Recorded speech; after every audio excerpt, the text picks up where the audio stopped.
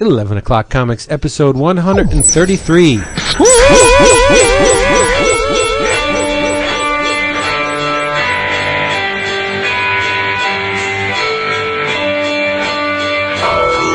Out there.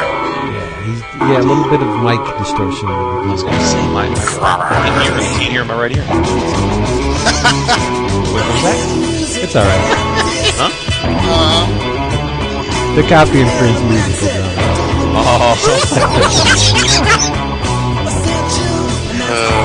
Yay! Yay! Jacen, I got a word for you. When we get into later on talking about stuff we want to talk about, I got some street word for you that I just learned today. Some language? Yeah. I was like, oh, that's a cool word, because I heard the word, well, I read the word initially, and it didn't say what it meant. And so I went on the dictionary and I looked it up, and now I know it's a combination of two words. So it makes sense now, but by itself. Language, because I just got back from parent-teacher night, and good news is I'm raising a bunch of geniuses. Bad news is they're all they all pull shenanigans. Like father, like son. It's true. It's true. My masterminds, huh? Dude, you should see the evil looks my wife gives me on the drive home, because both sons now, all the academic stuff. Oh, testing out, maxed out, great. Oh, they're good here, blah blah blah. But he just needs to learn how to control himself in class. He goofs off. He jokes around, and I'm just like, and she just knows that was me as a kid, so she just looks at me like, mother. I'm like, hey, you married me. What the hell? What do you expect? Raising some little dead pools. As long as they're not humping anything, you're all right. Nah, not humping. Yeah. Wait do you get those comments? Humping. They're laughing at other people humping. Problem. Your son won't stop humping the chalkboard. Well, I don't know what to tell you. You're the teacher. Deal with it. That's right. Sounds like something out of Pim and Francie. Needs a hose. Hey, everybody. 11 O'Clock Comics, 133. I am Vince B. And a poet. A poet? You didn't know it. Yep. You're a poet? Oh. When did this happen? He didn't get it. No. Sorry. I'm a little dense tonight. Yeah, this is a sign of... Yeah, rockin' star, folks. Dig it. Yeah. And Chris, wait, who are you again, sir? I'm Christopher Neesman. Awesome. I'm not quite lucid yet. Yeah, I can't wait for him to start talking about that new show, Mork and Mindy. I am David Price. I was going to say I'm tired from standing in line voting. So. Oh, really? We were out in like 10, 15 minutes. I was out in like 2 minutes. There was nobody in line. It was great. 2 minutes. Well, I was waiting with all the dead people here in Chicago. So nice. Yeah, it's fast when you vote just Republican. I was in there for like 1 second. Bing, see ya. Straight down, baby. Do your job next time. Maybe I'll vote for you. Half of my ballot literally had no opponent. Our mayor and our 2-town councilman ran unopposed. So nice. Anyway, and that's because, of course, I am the Jungle Princess's arch enemy, Tiger Boss. No, you're not. You're the guy that stepped on David Price. No, I didn't. I stepped on him. I stepped on David. No, you're not the Tiger Boss. Holy shit. You're Jason Wood. Happy? Otherwise known as Tiger Boss. Nah, you're not. And this Tiger by the Tail has been brought to you by DCBService.com. That's discount comic discount comic book service, where you, Mr. Comic Book Collector out there, or Ms. Comic Book Collector, because there probably will be some women interested in the art form very soon, I would guess. You can get your comic books really cheap. Huge discounts. You can't believe it. You're not going to pay retail for comics ever again. DCBService.com. 35 on this end, that's the low end, all the way up to 75% off selected items in their little spotlight specials they have every month. Now, I'm sure that the order form is closed, so I can't pimp anything for them because I don't know. They haven't sent out their discounted items yet. But when they do, I'll let you know, and you know they're going to be hugely discounted. So hop on over there, DCBService.com. You can find new books by Steve Ditko. That is nothing to sneeze at right there. New books by Steve Ditko? They're crazy, but they're new. Go get them. DCBService.com. Did you see what was re-solicited this month? Re-solicited? By what company? I believe Vertigo, although they were not the ones that put it out originally. Oh, I don't know. My previews is not No, here, it is. or I would tell you. Open Road, baby. Oh, yeah. Did you see that it's almost $5 more? Yeah. That's Wait, nice. what is it? Colin Off-road. Murphy's Open Road. Oh, off-road. Yeah, Okay. off-road. I'm sorry. He got a nice new cover yeah, in off-road, his my bad. in his nice Freudian new. slip there. Off-road. Oh man, it's time for me to sell my original First printing? copy. Yeah. Mine's signed by the man. I can't sell it. I don't know. Someone give me. Yeah, I saw that thing going for like $80. Just wait for it to be a TV show. What? Are you I was what? going to say, it is time to sell your Walking Dead issues if you have them, for sure. Yeah. You know what I've got the Walking Dead, the deluxe, the slip. Yeah, no, not the compendium. The first volume deluxe in the slipcase. Yeah. And I've got it signed by Kirkman, Moore, and Adlard. Oh, you got to sell that shit. Yeah, I don't know what I could sell that for, but I'd say I'm at least sure. 400 or 500. Yow. I bet. Yeah, I should.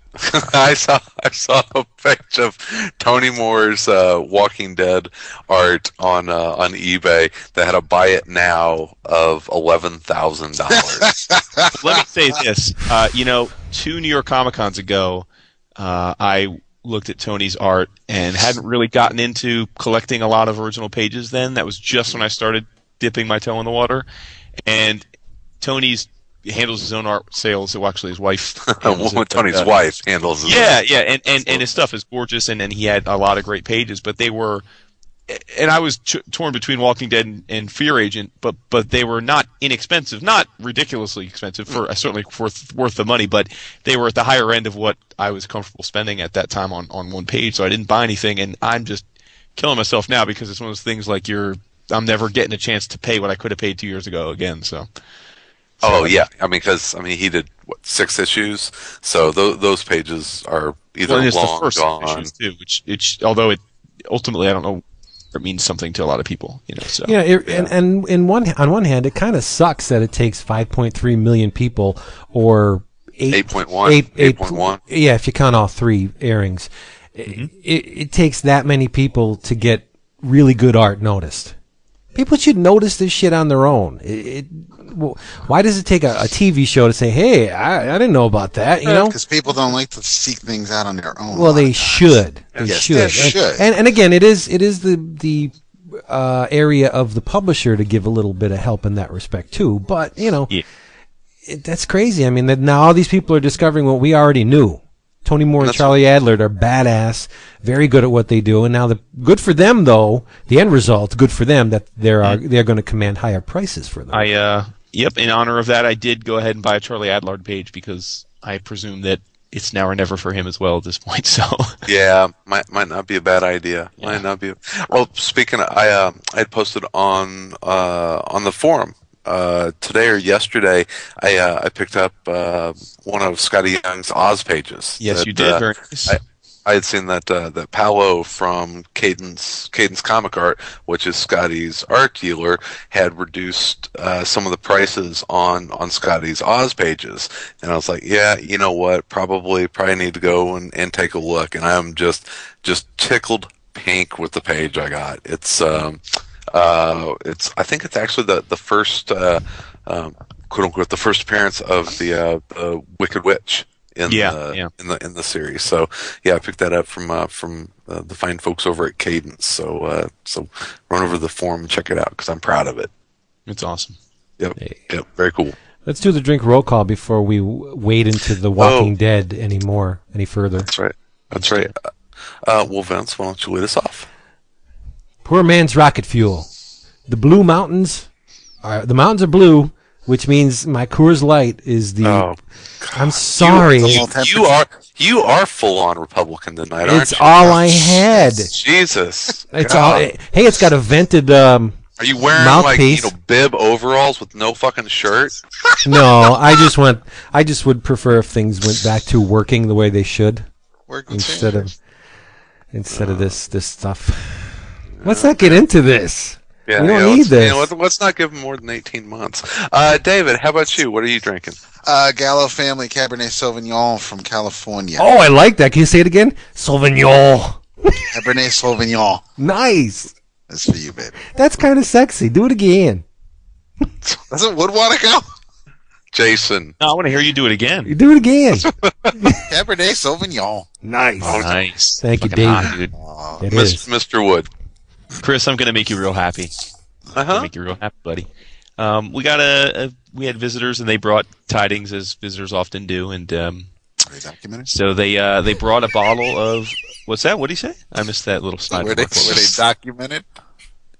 Document it? See, now, your turn to play, Chris. It's infecting us. Hey, maybe it's the virus from Walking Dead. Not me. Not me. It's not going to get me. I missed the whole narrative here. I spray my balls with Lysol. Did they have their papers? Were they legal? Were they I see. I got you. It was another political jab. Okay. So they brought me something, and I thought, you know what, this is about 2 weeks ago, and I said I'm gonna wait and open this up and drink it when we record because it'll make Chris happy. Oh. So I am sitting here sipping on a reasonably sized glass of Johnnie Walker Gold. Hey. Ooh. Nice. It's damn good. Wow. I have to say, I'm not, as people know from listening to the show, I'm not a huge whiskey guy. Mm-hmm. I'm kind of self-teaching getting self-taught here over the last few years, just little by little. But I've had the, I guess, more pedestrian versions of Johnnie Walker at times in my life. Never loved it versus hated it. It was fine, whatever. But no, this was, I guess, Gold. It's a blend of 15 different malts, and wow, it's 80 proof, and I guess it's aged between 15 and 18 years per bottle. I don't think they don't delineate more specifically. Well, than that. yeah, because the blending, sure. There you go. But it's freaking really good, dude. It's delicious. I have to say it goes down smooth. Awesome. I guess maybe, Chris, because of the blend. Is that what makes it smooth? Do you think it's? It's 80 proof, so it's not going to be super hot on your palate anyway. It's not not a ton of alcohol in it, but yeah, I'm sure it's probably really really nicely refined Scotch. I'm not a huge Scotch guy. I need to talk to Chris Campbell about that.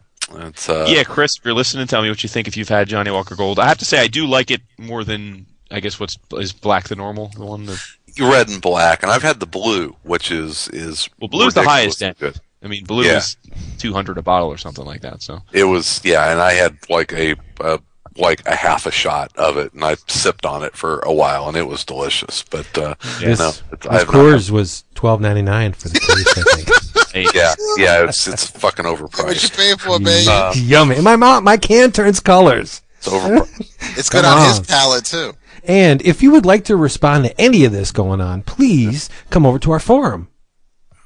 You know what they say about Coors Light, right? What? It's like screwing in a canoe. I've never done that. I can imagine it's kind of hard to do. This episode is going to be subtitled "The Episode Where We All Fell Flat." Not on a canoe, you can't. Why? You mean it's easy to tip? No, it's fucking close to water. Hey, that was quite clever. But anyway, if you would like to comment on any of these shenanigans, come on over to our forum, bullpenbulletinspodcast.com/forum. Right, David? Absolutely. David. And we would be glad to have you. And I won't see the posts if they're there during the day, but after work hours, I can see them. But all right. Let's tiptoe into The Walking Dead. Or I can tell you what I'm yeah. Oh, wait. Chris didn't tell us what he's drinking? No, he didn't. Damn. Sorry, do it. I'm just going old school and back to my roots. I'm sipping on some old Granddad 114. So there you go. Yeah, a little bit harsher than Jason's Scotch, but that's all right. I need to throw an ice cube or two in this. We have conceptual 114 proof continuity here.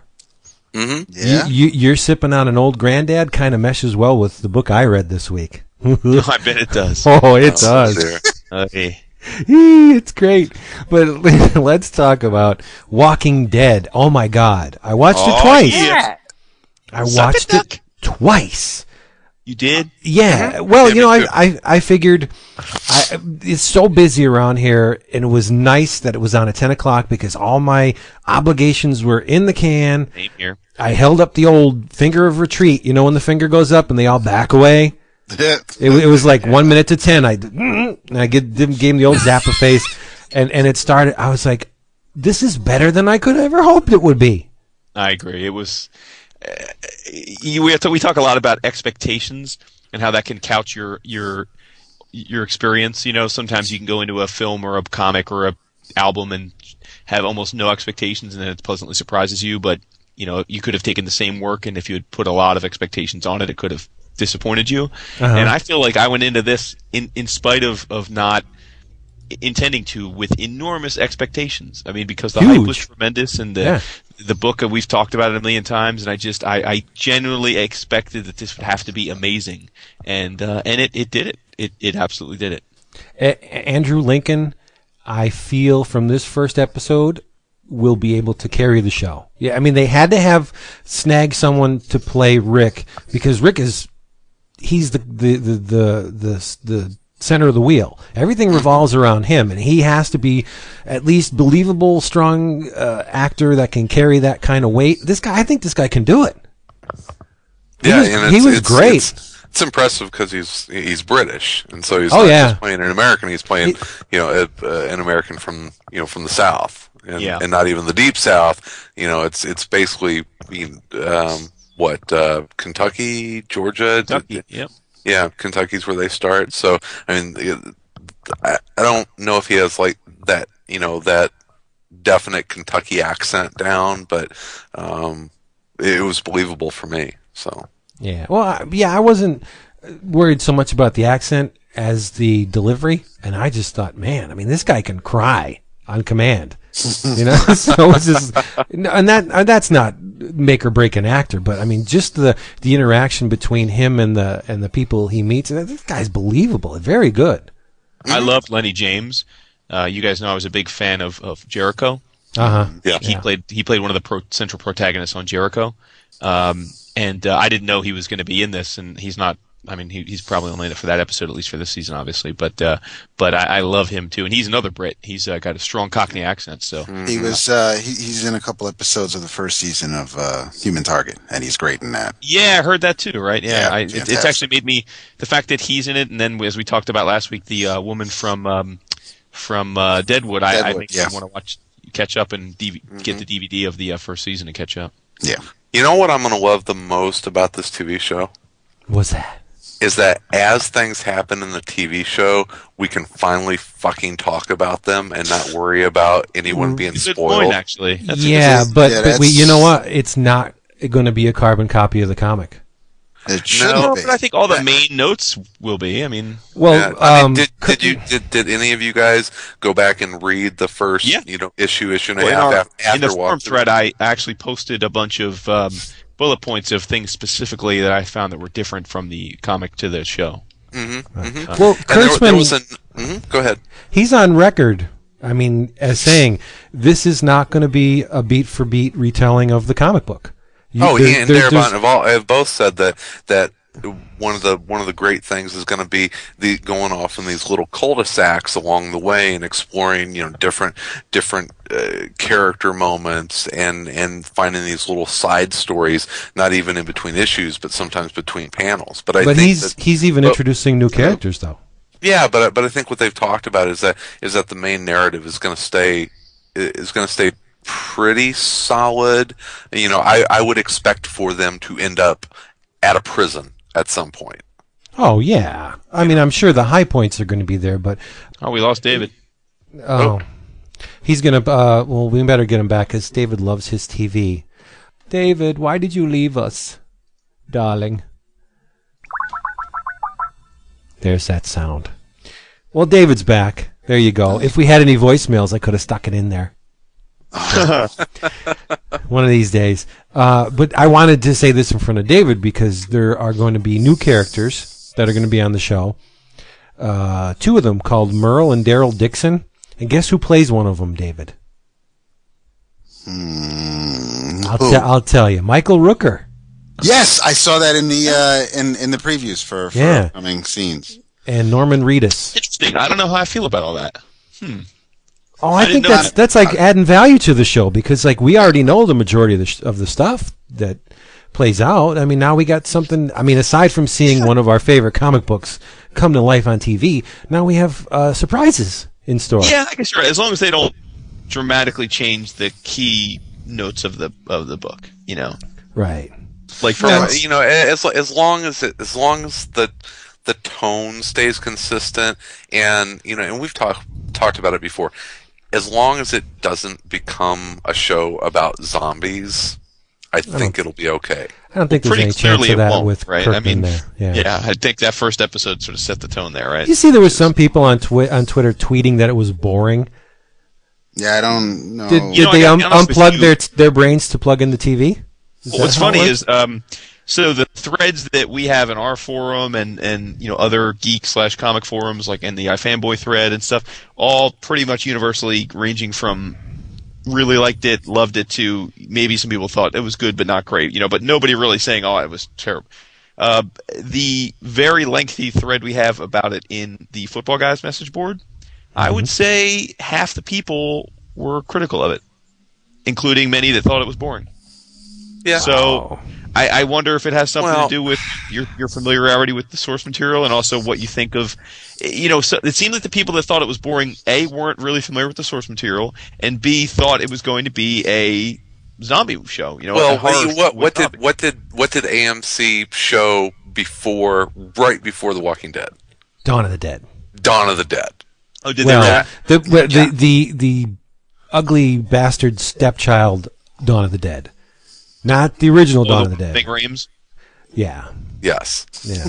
and I don't mind Dawn. I actually kind of like Dawn of the Dead. No, it's not bad, but I mean, it's a good movie. It's a decent movie all on its own, but it has Ving Rhames, so it can't be that bad. It's not the original. Right. Yeah, obviously. But no, so my point to you, Vince, is that I'm not surprised to hear some people on Twitter thinking that, because again, in a non-geek related forum where a lot of people congregate and talk about lots of things, there were plenty of people that thought that. And again, I just think their expectations were something different. They thought it was going to be more akin to, Night of the Living Dead for the new millennium or something, so. Well, that would get old pretty fast, don't you think? Well, correct. But again, that's because we have thought through the same thing that made me doubtful about reading the comic for a while is the same thing I think you're talking about there, which is that how long can you go with a zombie book? And then as we, or anyone that has read it, have told people, is the magic of the book, the reason it's going to go for hundreds of issues, is that it's not really a zombie book.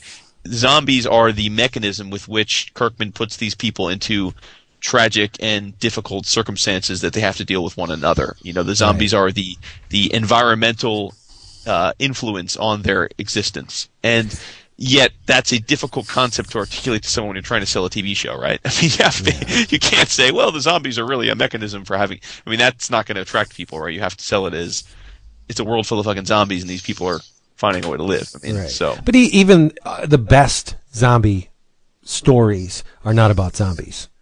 All the Romero movies up to and including Day are not about zombies.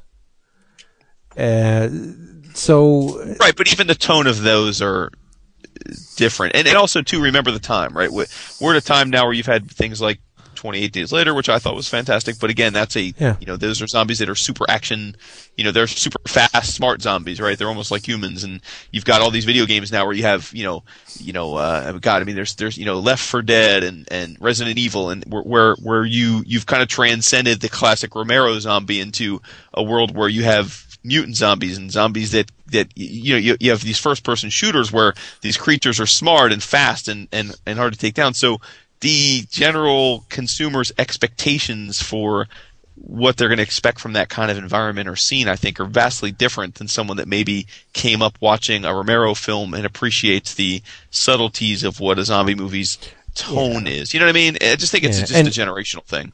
I really shouldn't shortchange George's movies after Day of the Dead. They are not about zombies either, even though the last one is pretty uninteresting. It's still not a zombie movie. It's about a clash of families. But I'm getting off track. But yeah, so the zombies are the mechanism by which the creator tells the story about people. And that's what we got in this first episode. I thought it was really neat the way they did it, especially the first scene where Rick has to Rick has to put down the little girl. That tells you right there, whatever this is that's causing this does not take preference among any kind of age, gender, race. Everybody's susceptible to this. Boom, he has to kill a little girl. And then later on in the show, which is probably the part where people thought was a little bit boring because it was a very extended vignette of what's his name? The black guy. I'm sorry. It's Morgan's going to be Morgan. Right, where he has to confront the fact that his wife ain't coming back, and he's got to do what he has to do, and he can't do it because he's still holding on to the person that was his wife, which is long gone now. And so it's about I loved how that was juxtaposed with Rick putting her out of her misery. Going out in the woods, and finding the half zombie that the bicycle girl, that was the first zombie that he had seen, and that's also one of my favorite scenes in the actual comic. I think that was just one of those really poignant scenes where he just looks at this pathetic zombie and says, "I'm really sorry this happened to you." And it's true. Although I will say that I loved the show. I thought the show was fantastic. The one moment of the show I was unhappy with a little bit. The nitpick was that scene, because in the comic he sees that zombie next to the bike and then he comes back and he shoots the zombie. So that happened too. But in the comic, zombie's still in that spot right next to the road. In the TV show, he wanders off deep into the park for days. And again, because number one, it's established in the show that noise attracts them. Two, he goes deep. They imply that he walks deep into the forest. And I'm thinking, dude, like shooting this zombie, to go all the way to the forest shooting it with your gun in the middle of the forest, like, sets you up to be devoured. Like, it's a really dumb thing to do. And I thought but think about that for a second. He goes into the city. Rick at that point. It hasn't sunk in what world he's in. Right. Yeah. He's still just blissfully unaware as to exactly how much the world has changed and how much danger he is in all of the time. He's still clinging to that old life because his preferred mode of transportation is a meat vehicle. Like, you're not thinking clear, buddy. They're gonna eat your car. It's a horse. You know what I mean? So, I know he didn't realize that he was going to get swarmed, but Morgan did warn him. They're all right one by one, but you get them in a group, get the hell out. Watch your ass. Yeah, watch your ass. And he's still the deputy frontiersman, sheriff dude, and he's got to realize that. I will say that one scene aside, the rest of the ways that Darabont and the writing team altered it from the comic, I actually preferred the TV version. Like, I thought they made tight choices. Yeah, it was tight. In the comic, he opens up those cafeteria doors in the hospital and sees a room full of zombies, and one of them actually falls on top of him and is trying to attack him as he falls down the stairs, and he just barely avoids getting bits. In this, I thought it was much creepier and more suspenseful to have that door just slowly being pushed open, but he doesn't quite know what's held in there, but he knows it's something that he doesn't want to see, That's the equivalent of Romero's zombies coming through the boarded up windows with you just see their hands. Yeah. I loved walking out of the hospital, and instead of it looking just like a desolate, dusty hick town, you see literally, slowly but surely, you see one body bag, two body bags, then you see hundreds of body bags, then you pan out and there's been a military complex that's set up and abandoned, and there's thousands of body bags and vehicles abandoned. It really lent itself to the grand scheme of this that I think the comic didn't at first. The comic really made it much more look like it was just this little hick town where it's a ghost town, and in this they set up that it's a much bigger deal than that right away. That's what I want to. Now we've mentioned how there are some things that are just made for the comics. That's the primary mode of entertainment. That's the medium. It's a comic book, it's a movie, it's a television show, or Watchmen it's a great comic book. Really didn't need to be made into a moving picture, and you could say that about a lot of adaptations. Obviously they're doing things a little differently from the comic book on the TV show, but one thing I'm happy about is that this feels a lot different to me. And granted, I haven't read a lot of the comics, so I'm only going by what I saw in this episode, but I prefer this story being told this way. Cool. Mm-hmm. Well, you know, okay. No, I was just. It's hard to go from black and white lines on paper. You have one type of approximation of reality, this version of the story, and then you take it into another medium, and you have another abstraction of reality. How can you get two of those to shake hands? But they did. I mean, obviously, it's an approximation of the feeling you got from the comic, but the atmosphere is very similar to that first issue. What is it, issue and a half? Yeah, of Walking Dead. Yeah. It's just the desolation and the loneliness, and then the way more kind of some panels just opened up, and you saw like this expanse of nothing, just cars all turned over and buildings blasted out and the windows all, and then it's just Rick, and he's like there alone, but not for long. But when you read a novel, it's never, you read Misery or It. I mean, It is a great novel, really shitty television movie. And things are definitely things are definitely different when you play them off in your head. They can be a lot more scary, they can be a lot more detailed, so it's never going to be the greatest thing in the world when you actually see it. With the TV show, I think it benefits from being such a team project, from having you have the actors conveying everything, you have music, you have the camera work, whereas on the comic book you just have Robert and Charlie. It's Robert's words and dialogue and story set up, and then Charlie draws the pictures, and I mean, I'm not trying to slight their team effort, but because of the package presented to me on the TV screen, I'm getting a lot more out of it, what I'm watching, than when I read the comic.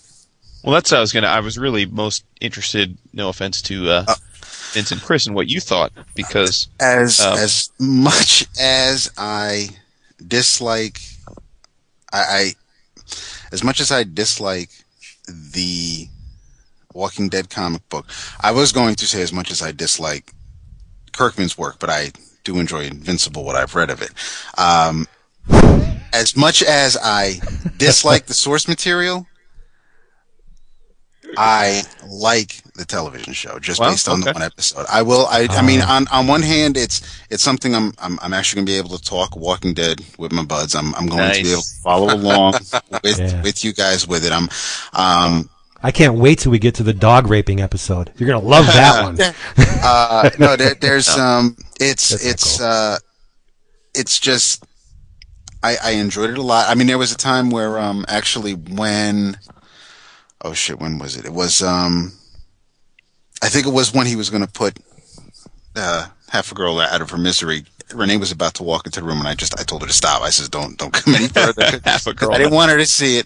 So, but from when it started to when it ended. I mean, it was long, and it was a while before we got to first commercial break, and then which was nice. I'm watching it again. Yeah, no, it was great. And and even when I was fast forwarding through the commercials, it wasn't like it was a long commercial break. It was pretty quick, and so we got a lot.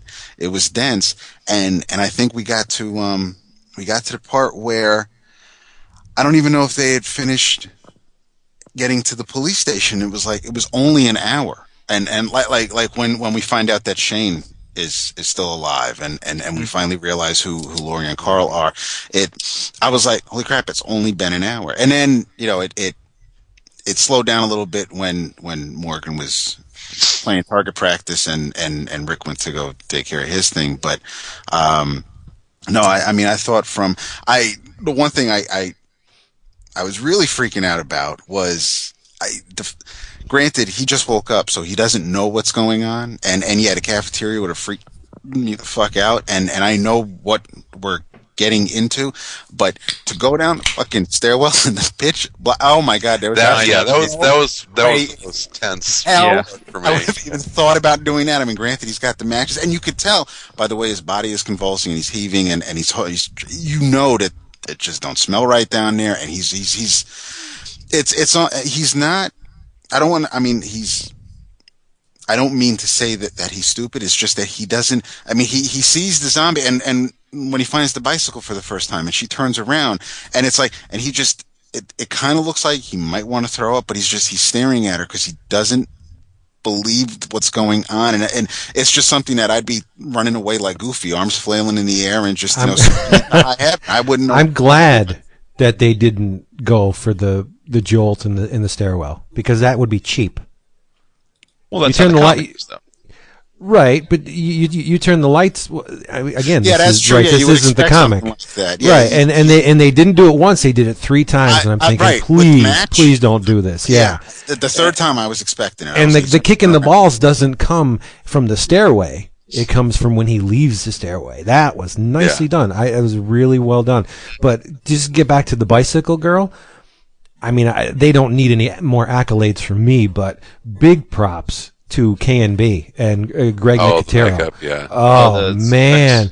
The bicycle zombie was sculpted by one of Greg's either assistants or designers, Jeremy Aiello. Oh, I thought it was awesome. It was really well done. And the chick that played her, it's actually, all of this is in Famous Monsters 252 from IDW. They have a real nice piece on Walking Dead. Kirkman speaks in it. Nicotero talks about the makeup a little bit and his designers.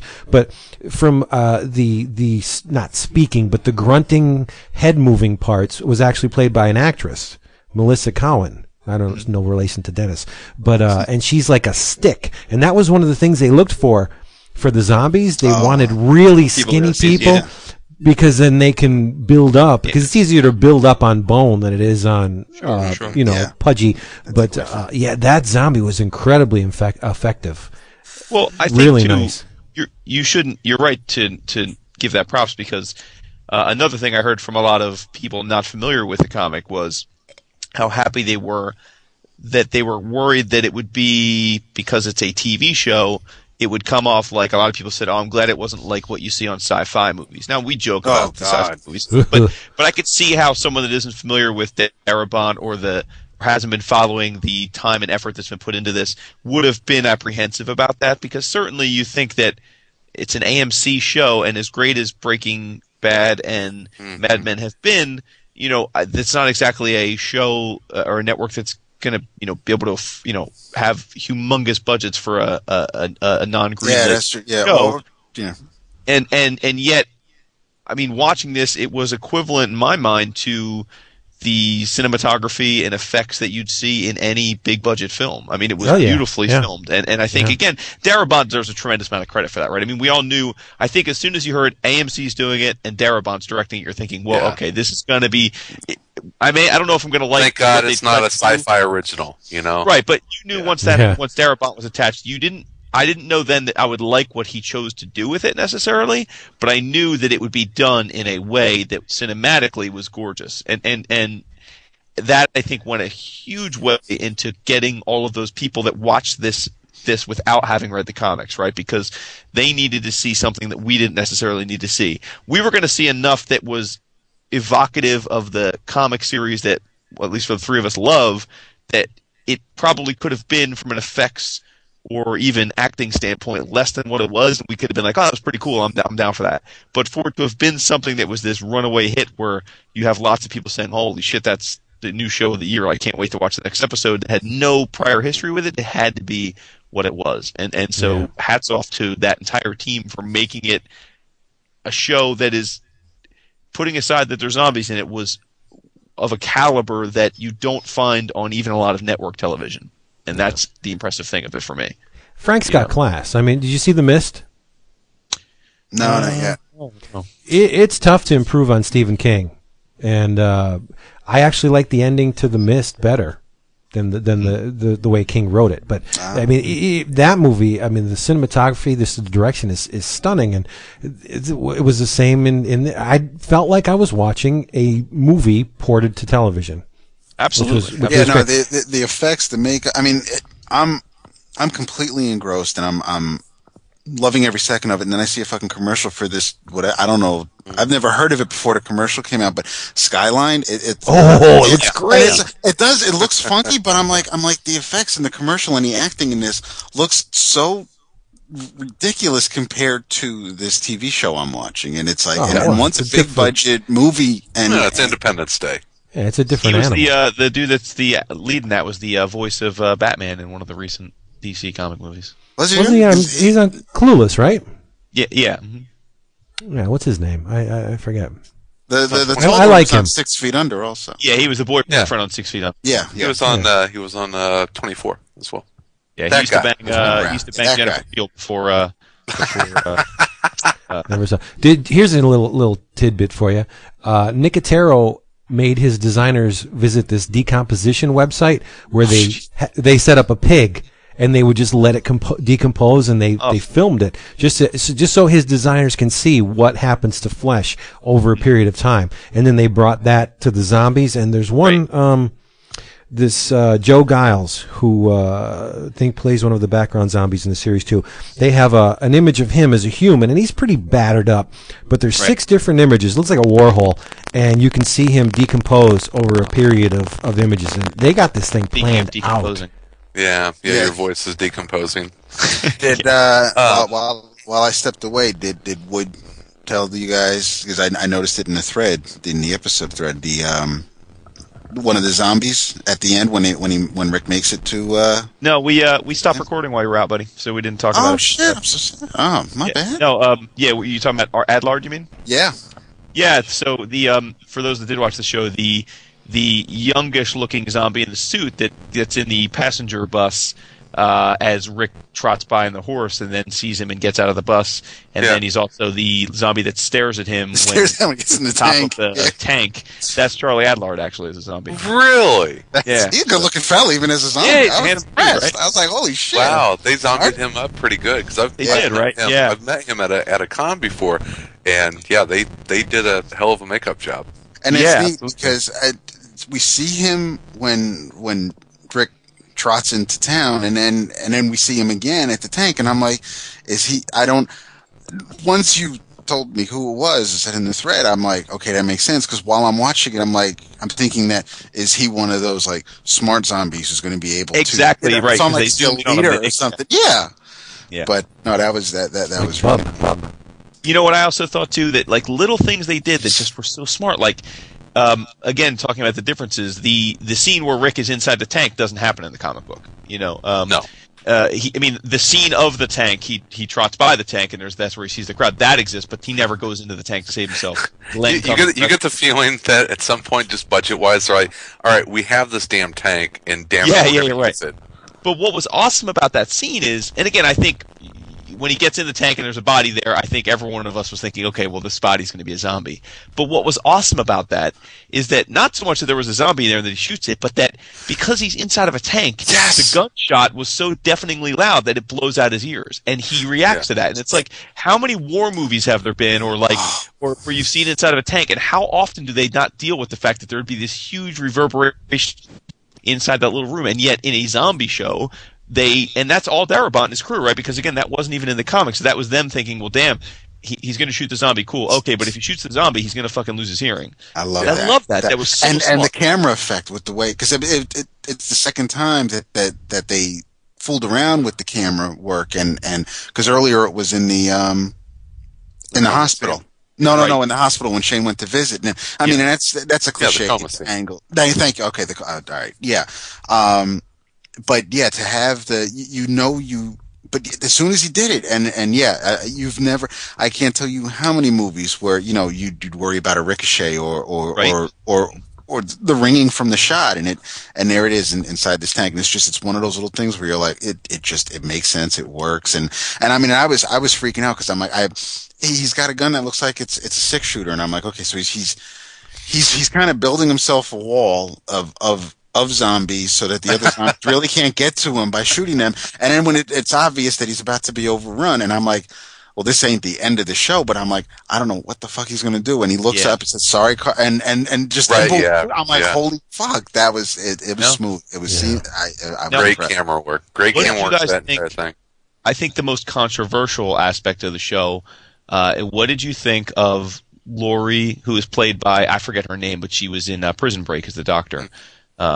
What did you think of the scene where Laurie and Shane are making out in the tent? Because that, I think, was the biggest story-driven departure from the book, in my opinion, in terms of how they'll have to evolve the storyline. So what did you guys think of that? And I'm curious to hear David, who I think probably read that issue but didn't really care for the comic, and what you guys thought, who obviously have kept up with the comic. What did you think of that choice to have them establish a more intimate, ongoing relationship than we see of them in the comic? Well, it certainly changes her character a lot. Right? Right, I agree. But I'm glad that they're doing that, because then the fallout from that little escapade is going to push Rick closer to the leader that he has to be, and that he is in the comic. So you need that romantic, that conflict going, just to get the, I don't want to say average, but people who aren't into the events of the comic, who haven't experienced it, you need that to pull the average viewer in, or just to keep them interested and just acknowledge these characters for who they are. So you need that, but let's just get that over with. It's just funny because from happily married guy in me, though, is thinking like, damn, he's been in a coma for like 3 weeks. But she doesn't know they left. But hey, if you go back to the first scene, like right after the gas station scene, it goes to, before the zombie apocalypse, and it's Shane and Rick sitting in the car, and it's Shane kind of talking about his women troubles, and then they talk about Rick and Laurie, and they frame it right there that Rick and Laurie, not the strongest marriage. Right, but they also dropped the bomb that if you look at Shane's mannerisms in that scene, there was shit going on even then.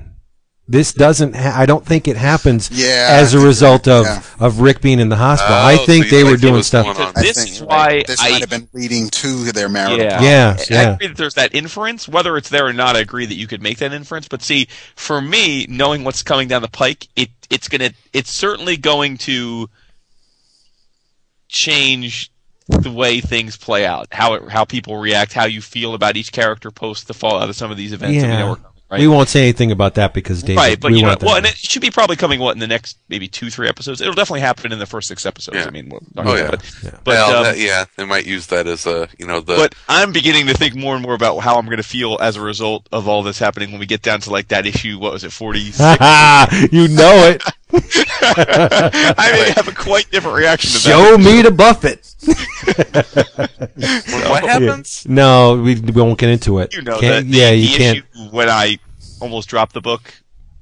Okay. Yeah. And, but I was feeling then it caused me almost drop the book. I'm likely not to feel as much now. A couple random thoughts, and we can all spit some out before we move on. I thought it was great that Morgan's wife did not fall into the typical zombie snarl mode when he had her in the crosshairs, because that made it even more difficult. She looked like an innocent trying to come to grips with what's going on. She had that "where the hell am I" look on her face. That was awesome. I knew Ian Astbury's career was dead, but to find him on a bus with Charlie Adler, that zombie towards the end with the black hair, that looks like Ian Astbury from The Cult. I was like, man, you need to get a better manager, dude. Shit. Shame. Yeah, I thought the whole thing was just a beautiful, surprisingly well done package. I was like, oh, thank you, Lord, because at the very least, after some of the shitty comic book movies they've been churning out the last couple years, it's kind of nice to see them hit on something and do it really well. It's also awesome because, again, and I wrote about this in my column last week about Kirkman, it's like, love or hate Kirkman, read his books, not read his books. As a fan of the industry and as people I think that are cognizant of the trials and tribulations of the industry, particularly the non-big two, it's really exciting to think about what this means for or what the potential of this will be for the industry. And again, not even going so far as saying, oh, maybe this will mean more guys create their own comics. I don't even mean that. What I mean is that, again, you have a guy like Mignola who's certainly done quite well for himself doing his own books. Sure. But again, Mignola is somewhat of I don't know if I want to say he's a recluse, but he does his thing. He doesn't. Yeah. He kind of makes money, does his books. He's a dark horse. Yeah, he doesn't really do his own. He's not out there as evangelizing any certain. He's not. He's just doing his thing. Kirkman, he's got Skybound now. I mean, he wants to. He very much is on record as he wants to be a conduit for other creators to do their own stuff and make their own product. And so, look, the simple fact of the matter, people, is that Kirkman's about to get really rich. I mean, like richer than. No, I just mean that's the reality. The reality is now he's going to be one of the wealthiest comic book creators, if not, that we've seen in a long, long time because of this. I mean, he's, AMC's already picked up a 13 season, season 2, with ratings like that. I'm sure he gets a big piece of the back end. He's going to be, he's going to have fuck you money. Yeah. And that's going to allow him, if he stays focused on it, to potentially do some pretty interesting disintermediating things to help, creator-owned work. And I don't, we don't know if it's going to matter. He's got to make it matter. But the dude has been pretty damn good at accomplishing what he's wanted to do. And it seems like forging a creator-owned factory is something he's really excited to do. And it's neat to think he's going to have the resources to do that. So let's hope he doesn't fall into the same traps Kevin Eastman did. Yeah. Well, yeah, I mean, that's what I'm saying. He has to do it, right? I mean, it's just because he has the resources. But so far, so good. I mean, the dude's going to have plenty of cheddar. But I'm see, you're thinking big picture, which is great. I'm just happy we finally got to see one of our favorite comics done right. Oh, for sure. And it's a black and white comic. Gas. No, but I mean, how hard? It's almost an impossibility to get from where Kirkman and Moore and Adler doing a comic book to a really well done television show. Even one episode, the path that he had to take to get there. I mean, this was originally pitched to NBC, and they fumbled. I mean, they went over this for. What I love about it is that for the last 10 years, how many comics have we picked up that 5 pages into it, you look at it and go, God, this is a movie pitch, or this is a TV pitch. And the Walking Dead from the very beginning has just been a damn good comic book that they then turned into what is looking to be a damn good TV show. And you know what? You don't have to write a really good movie pitch to make a good movie. Well, that's right. And to your point, and also people at Radical are taking notes right now. We don't have to make it seem like a movie. Yeah. But to both of your points, I think that Kirkman himself said in the when he talked to the Fanboy guys at New York Comic Con, he was talking about how, if you go back and read the first issues, which I just did, and I think maybe you guys did too, but I just read the first 3 trades this week, reread them to just to refamiliarize myself with some of the nuances. And Kirkman said this week, hey, I'm a much better, more complete writer than I was then, which is what, 8 years ago, and it comes through. I mean, as much as I like those issues when I first read them, they're not as sophisticated as what we saw on the screen, right. And or the comics that he's making now. Yeah, and the other thing I really love is Vince, you said something about how it's great that we got a comic book that we love that's done right. You know what? It's an accomplishment that we got a comic book that we love that got done, because how long has I mean, every frickin' Bendis swear that Torso and Powers are in development, and I mean, I know they probably are, but dude, right? I mean, theoretically, these shows have been in development for a long time, right? Show don't tell. You know what I'm saying? And again, it seems like Powers in particular is going to happen, and that's great. I look forward to that too. The point is like there are lots of guys that have stuff optioned, a lot of hurdles, development, and look, I mean, even what Jeff Smith, I mean, Bone was like way down the path of getting made, right? And then that fell apart, and Strangers in Paradise was being developed as an HBO show, and that fell apart. I mean, my point is that a lot of times these things, guys fall in love with them, producers want them, and then a lot of things can happen to make them never materialize. Yeah, sure. And then to materialize and be as good as it was, it's a freaking... That's my point, right. Not only was it made, but it was made well.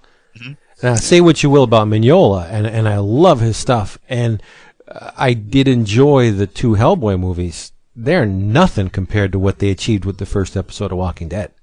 I mean, yeah. Del Toro or not, those are decent movies, but they didn't. Those were big budget fan fiction. Right, but I would agree. And the other two recent examples are no one, myself included, questions that Zack Snyder is a huge Watchmen fan and tried his absolute damnedest to make the movie of Watchmen as close to the comic as he could. Right? I mean, that was his attempt, was to make it basically scene for scene.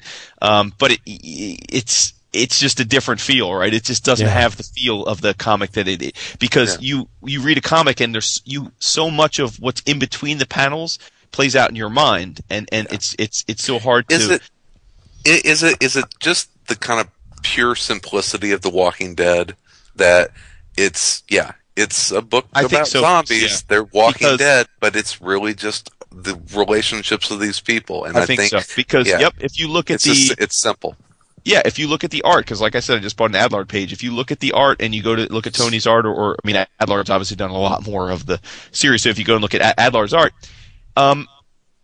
as a comic book, like as a standalone, the art is not in many pages what you would consider dynamic in the sense that it's talking heads, right? I mean, the art, absent the word balloons and absent the context of the story, is, I would say, 7 out of 10 pages are just panels of characters' heads talking to one another, and without zombies and without and in this, when you're reading the comic, man, every panel feels important. But if you just look at the art, it's just very simple. It's people talking, and so I think that is the facial features. Yeah, it's the way he does expressions. Within those panels that really make those things crackle. Yeah.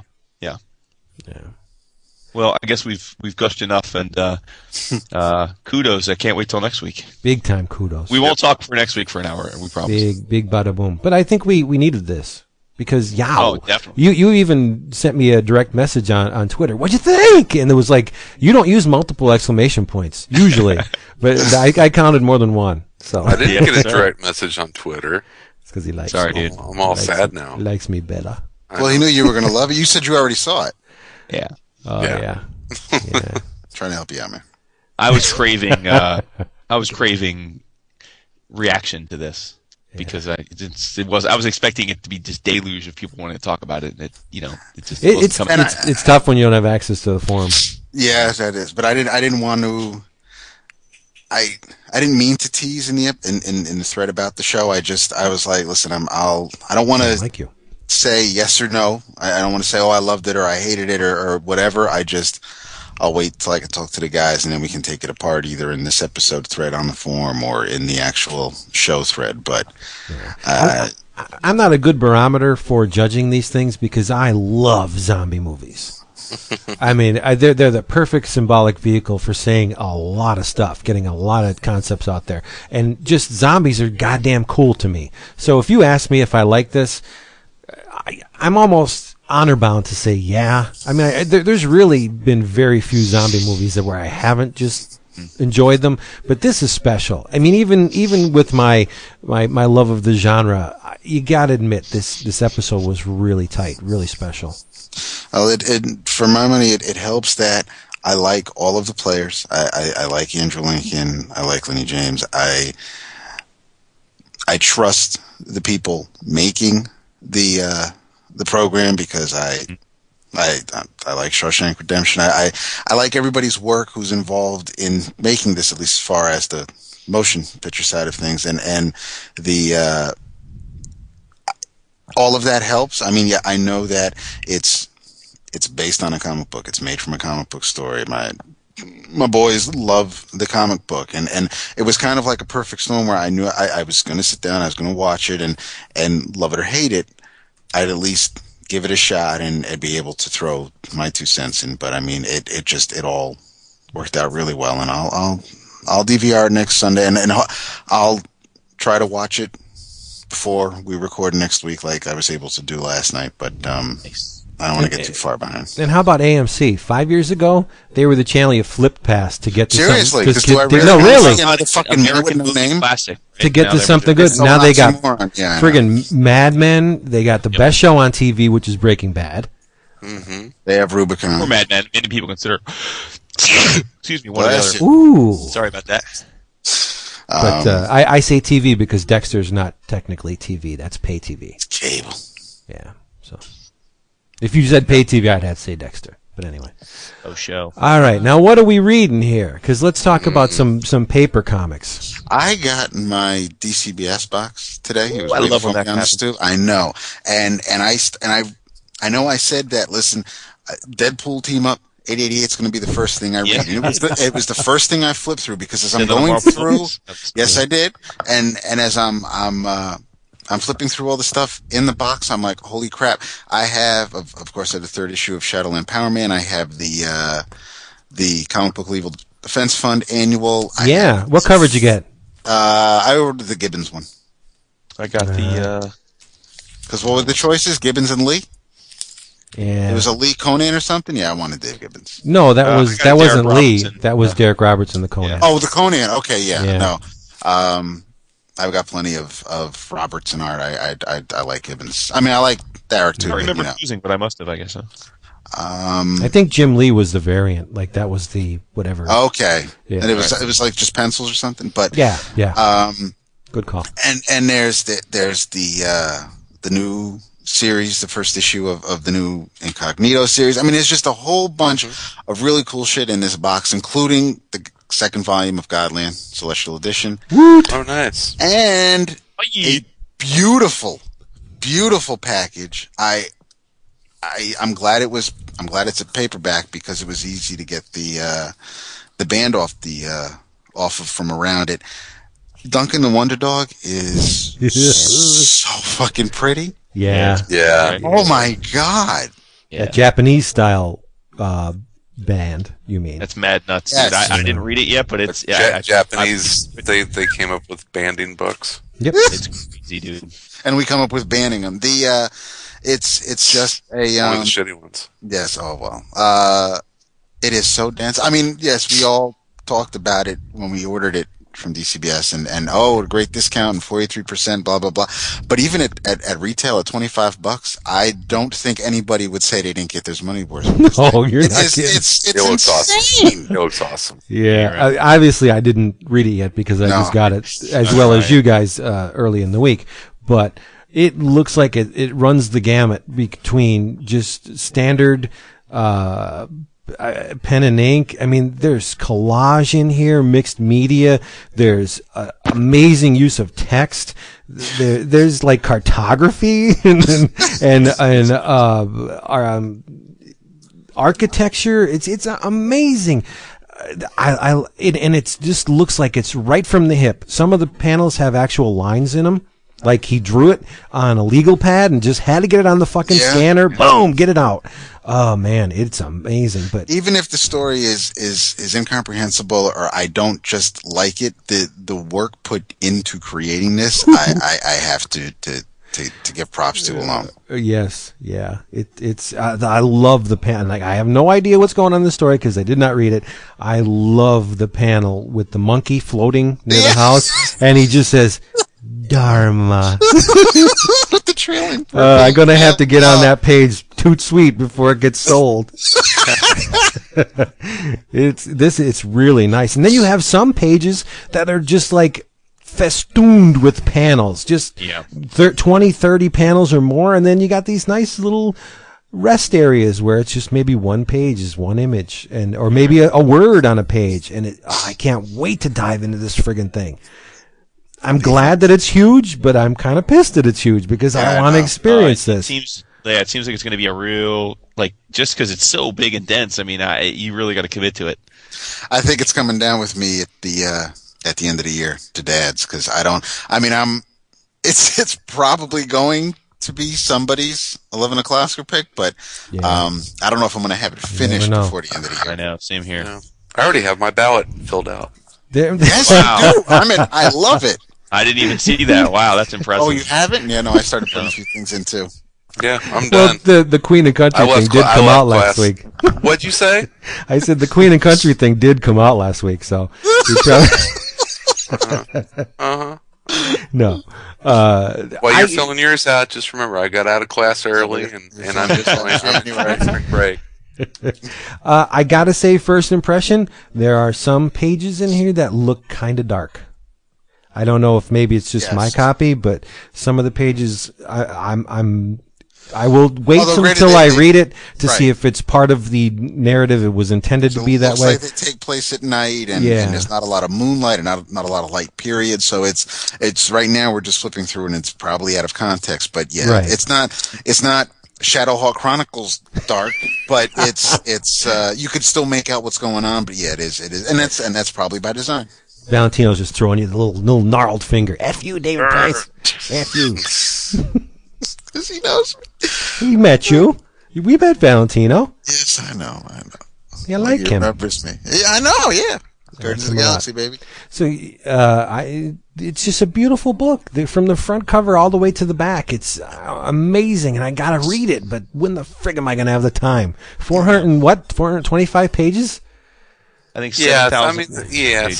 some of them are pretty sparse though. Yeah. But then there's others that are just like, But oh there are my others that- God. It's like, Yeah. did Dave Sim write this? Yeah, tons Oh, yeah. of prose. And then- Great. But value for your dollar. So while Tim was saying, oh my God, 9 volumes at $25 a piece, the proof is in the pudding. The money's on the page. Just like when you see the big budget movies, you say, but there's the budget right there. You could tell that there's been a shitload of work that went into this thing. You're right. I would love to know. We got to get Chris on just to see how long it took Hines to do this book. How long has he been working on this thing? That's dedication. Yeah. They don't take him a long time to do the next 8. That's for sure.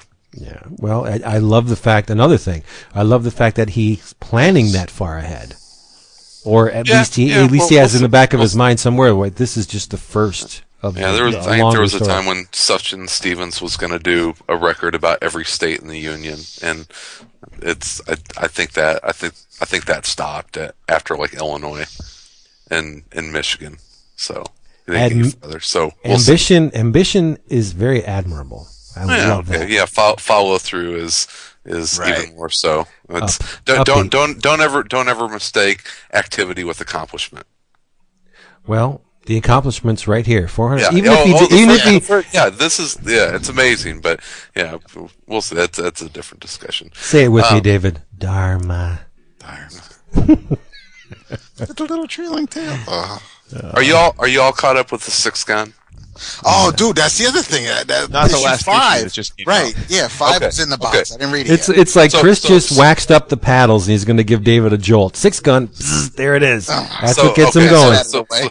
So we can talk up to issue 4. Yes. Yeah. Man, up. I'm not I reading it. read this weekend, and I set this down, and I was like, "This is why I read comic books." Wow. I love stuff like Asterios Polyp and 3 Story, and you guys know how much I raved about Cuba and My Revolution. All of those books feel weighty, and whenever you're done, you feel like, it's like I just read something that was important, that made me a better person. And I love that kind of stuff, but sometimes I just need something like the Sixth Gun to say, you know what, this is what comics are about. Whenever you set it down, you go, damn, that was fucking awesome. That was just fun. It reminds me of, we had already mentioned Independence Day. The producers of that movie, they were talking about the kind of movies that they make, and they're like, we love film. We love, Now here's Godzilla. we love looking into, what is the heart of man and the human condition. Film is fantastic. We make movies, and they were talking about their stuff. And The Sixth Gun is a comic book, and I loved it. Loved it. It's supernatural, American West with demon Civil War generals and Come back to life. and cursed guns that have fucking superpowers. It was awesome. And I am so mad when I get to the last page each and every fucking month. You must be because you're resorting to potty mouth. I am. But I'm self-censoring potty mouth. Brian Hurtt's art is gorgeous. Cullen is writing a fantastic. So as much as we all enjoyed The Damned and we raved about that, I love this. Yeah. The Damned is awesome. But I look at this and I'm like, I don't there isn't anything on this in this book that I'd want to change. I mean, I love that it's color, and I'm not poo-pooing black and white books, but it's like I love that it's color, and it works well in this, and the other characters that they just keep. I mean, you have the general's henchmen and his soldiers, and you have and what everybody's powers are beyond that. You have there's even the one henchman that was from Rocky Horror Picture Show. He does look just like him. And then you have Drake Sinclair, who is an absolute prick and a half, and great anti-hero. Yeah, absolutely, and then his buddy, his pudgy little dude who's following him around. It was not that little, but who's basically, I don't want to say he's Drake's conscience, but he questions Drake to make sure that that they're doing the right thing, or with the girl involved, and it's just. They are in 5 issues. It's built a big world with a big cast, and that's impressive. And it's going to keep getting bigger because I believe the 6th issue is extra sized. It has extra pages in it. Brian is getting some assistance as far as the coloring goes. They've hired a colorer who is a colorer we all are familiar with, and I suck because I'm blanking on the name right now.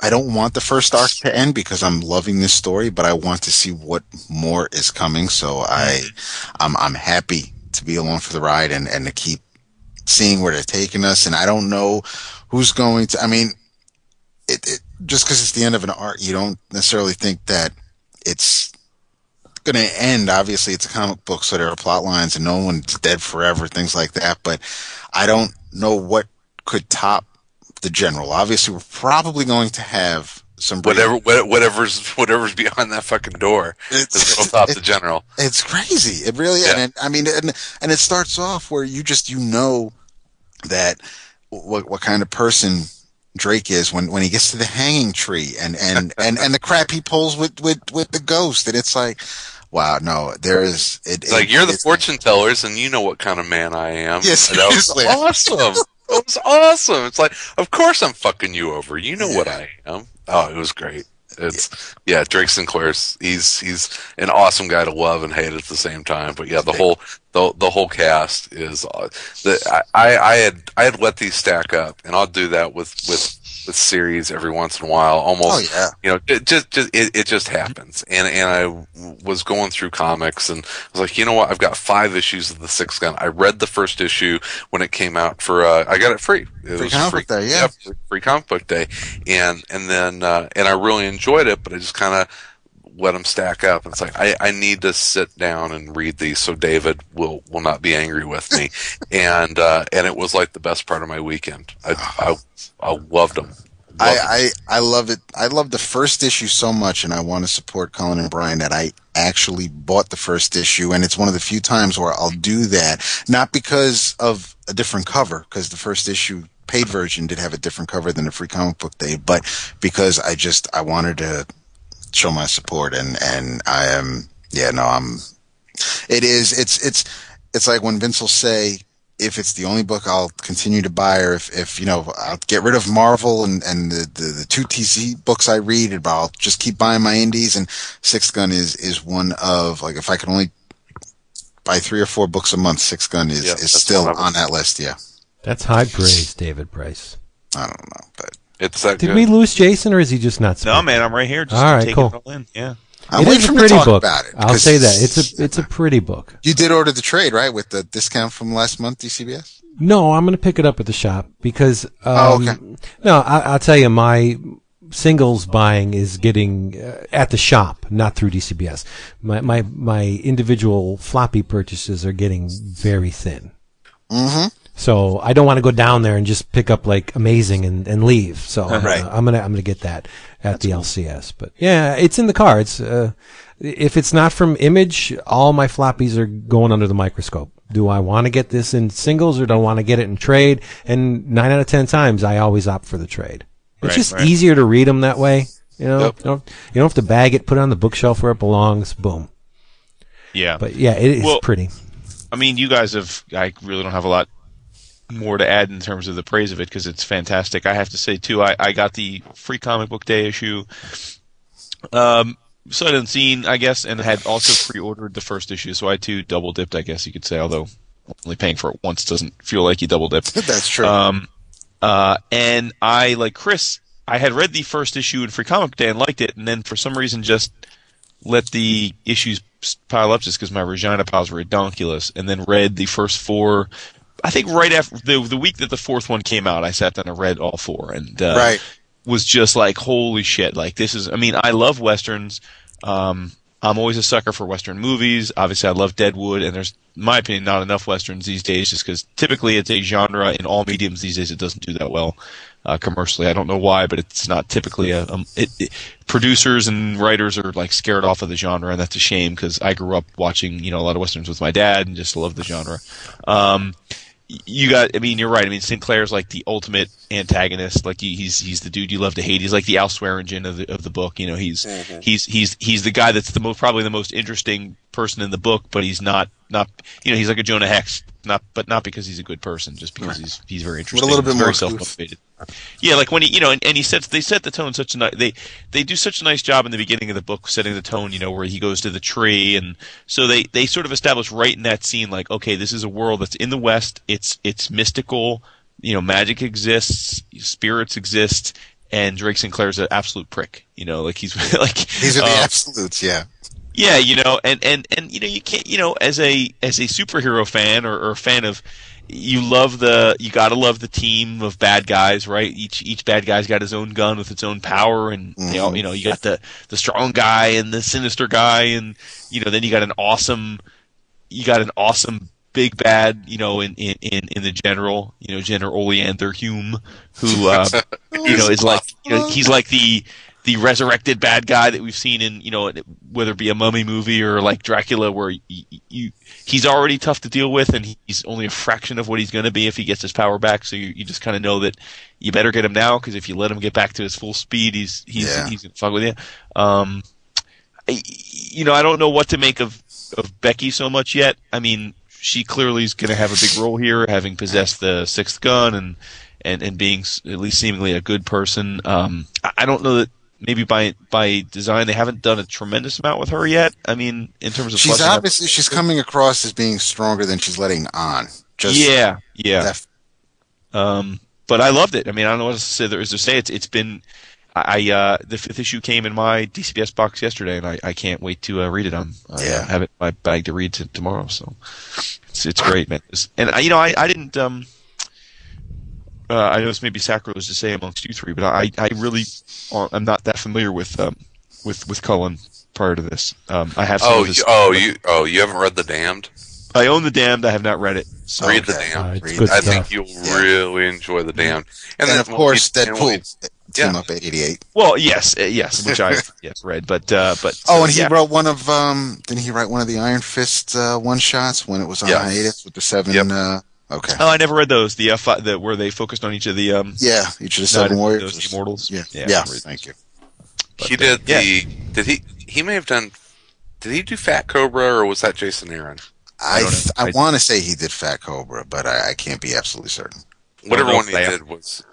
Cullen's one of those guys that is one of the better comic book writers that you don't know. He's chameleon because he's not like when you're obviously reading a Chris Claremont book, or you're reading a Neil Gaiman book, or you're reading a comic book by a certain writer that you know they have their ticks, like Bendis with the pauses or the dialogue, and everybody sounds the same, however you want to say. Everyone's saying what the or no, the hell. So you have everybody knows a writer that has those ticks that and then they follow them. But Cullen, so he's written martial art warrior. He's written a mystical western. He's written prohibitionary gangsters that also deal with the supernatural and demons. And he wrote a Deadpool comic about wrestling with the thing. I mean, he's not all over the place, but it's just, if 6 Gun is Deadwood, then The Damned is Boardwalk Empire. Huh. Interesting. Cool. Yeah. And David's dead on. He's pretty versatile writer. Yeah. And he loves the Micronauts. How could you hate a guy like that? Yeah, he is good. Nice guy. And he's a nice guy. He's a sweetheart. When we're sitting in Chicago with him and Michael Oliveri and Chris Sami, and no, it was a great night. And yeah, he was just sitting here chilling. It was awesome. Remember back on the AC forums when I posted the picture of the oven with Cullen's face inside of it? Cullen Bunn. The Cullen Bunn in the oven. Donkey. And he was like, yeah, okay, that's fine. That's down the head moving along. That's a bun in the oven. Yep, bun in the oven. You want to know what I read? Of course. Maybe. Oh. Alan Moore has stepped so far beyond the bounds of good taste with this comic that it's... Oh, Neonomicon? Yes. Did you read it? The second issue I've read. Yeah. Oh, my God. Yeah, dude. It's raw up in this piece. Raw is way beyond that. Did David and Chris, did you read the first issue of Neonomicon? No, I have not. I still need to finish Courtyard. Okay. Well, the events of the Courtyard play into this. You have two FBI agents on the trail of this Johnny Carcosa. And one of the clues that he dropped in the first issue were Cthulhu-esque sex toys. Yeah, baby. And the FBI, doing what they do really well, trace the manufacturer or the origin of these Cthulhu-esque marmalades to a place in Salem, Massachusetts. And it's to the average eye, it would look like nothing more than an occult bookstore. Maybe a Wiccan store. It has the dream catchers in the window and everything you would expect to see, the Crowley books and stuffed Cthulhu dolls. But lurking in the back room is a room full of sex toys, but they all have a Cthulhu theme. They're not your average sex toys. No, there's a Azathoth's pipe. There's a Dagon blow-up doll with waiting vagina. There's like very nautical-looking squid-esque dildos and bondage gear. Like tentacles, yeah. There's a book called Cthorgy. on the stand. So the two FBI agents play it cool, and they're like, yeah, Johnny sent us, and he said this is the place to be if you want to get this stuff. And our heroine, Meryl Breers, is incognito. She's got a wig on and contact lenses, and she starts talking the talk, the Cthulhu-esque talk, that one line that I can never pronounce, Cthulhu Fatagan Relay, that famous line from the Call of Cthulhu. And so the proprietor lets them into their little inner circle and takes them, offers them to come in one of their little ceremonies, so to speak, and he brings them in, and the place is called Whispers in Darkness. That's the name of the establishment. And if you are up on your Lovecraft lore, you will notice that the first and second issues have a lot of events and characters and locations pulled from the literary work of H.P. Lovecraft and his compatriots, like Arthur Machen and Clark Ashton Smith. They're characters like right from there and locations. So this thing again is dripping with them. They bring them to the back room, and there's a bunch of, I would guess you could call average people, overweight people, somewhat elderly people, husband and wife. You got a hippie bookshop worker, overweight, another overweight woman, and they start to disrobe, because I guess the ceremony involves disrobing. And now Meryl's partner, Gordon, he's married, and he's not into the funny stuff. He's also African American. And again, if you know your H.P. Lovecraft was initially very intolerant of black people. I didn't know that. Okay. Yes, he was. It wasn't borderline racist. It was pretty blatant. He was walking with the jackboots early on, but he came to lament his decision and his ideas towards the end about black people. Oh, okay. But anyway, you just saved me from checking this book. Why?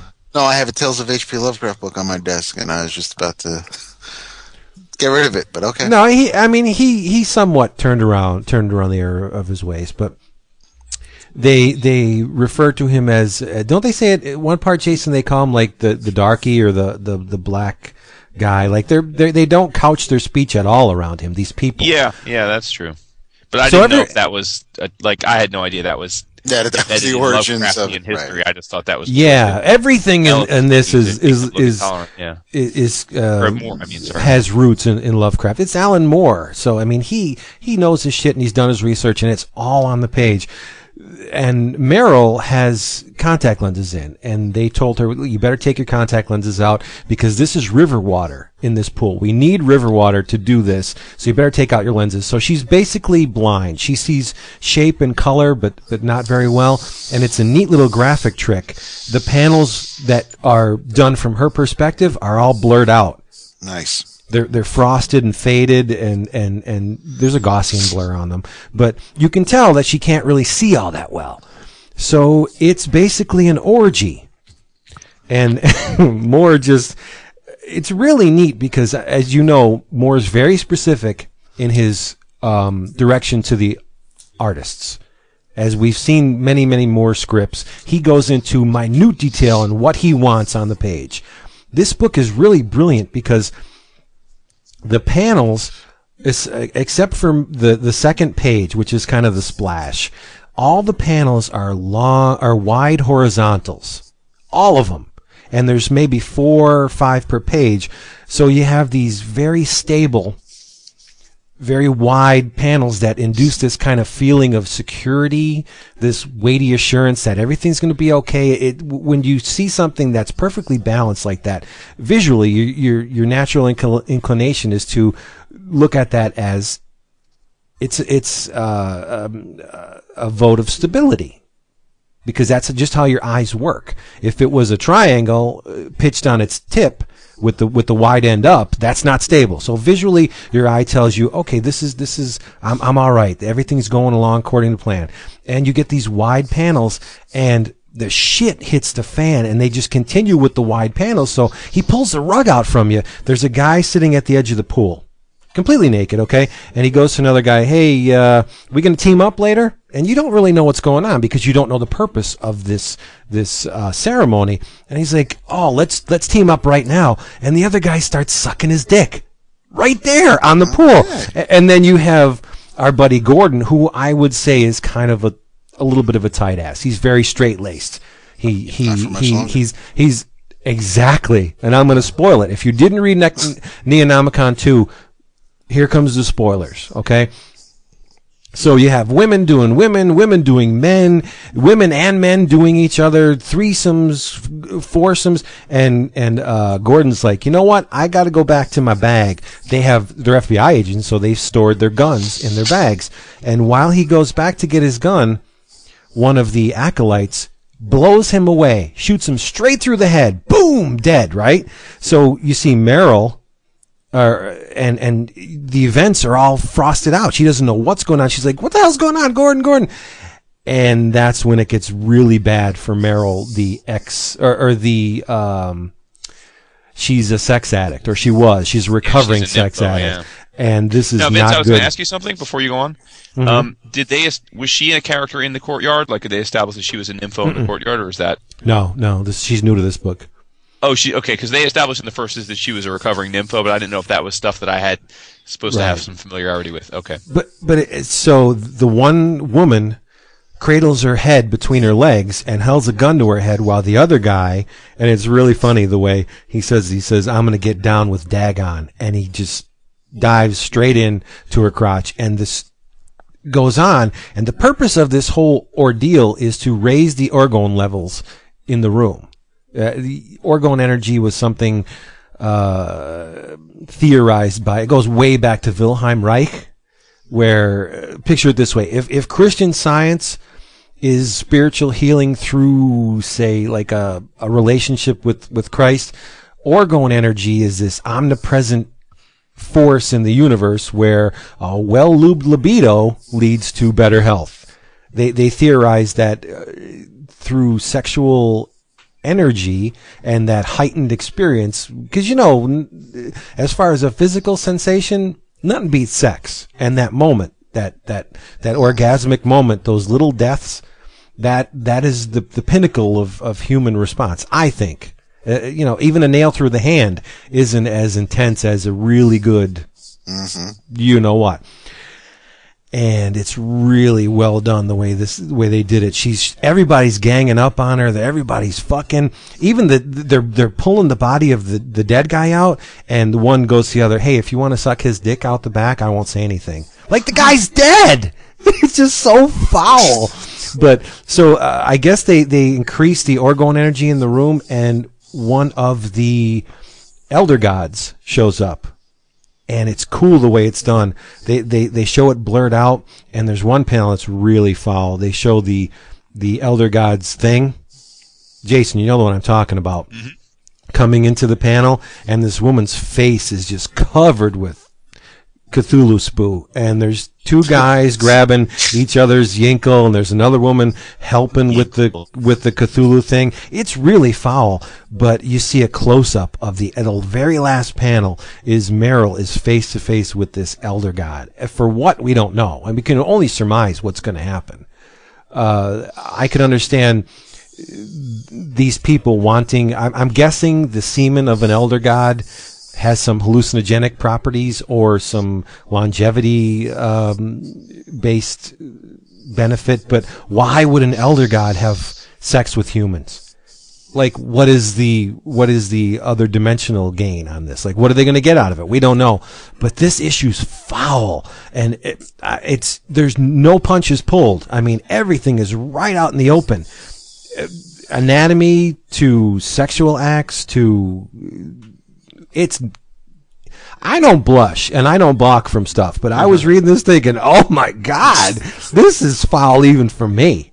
And I was loving every bit of it. It's funny too, because, I, like some of the stuff you've talked about in recent weeks, I've made little jokes like, it's not for me, and even like with the cockbone and stuff. But this totally up my alley. Cause I find it totally entertaining. Like yeah, because this is almost like to me like in the realm of like porn. Like, it's so over the top, but it's realistic. You know what I mean? Like, it's not like because there really are people. I mean, obviously, there's not dark gods blowing loads on people's faces, but there are like secret sex clubs where these overaged entitled people, overweight entitled people bang each other, like, and, go about their business. Otherwise, it's just like so.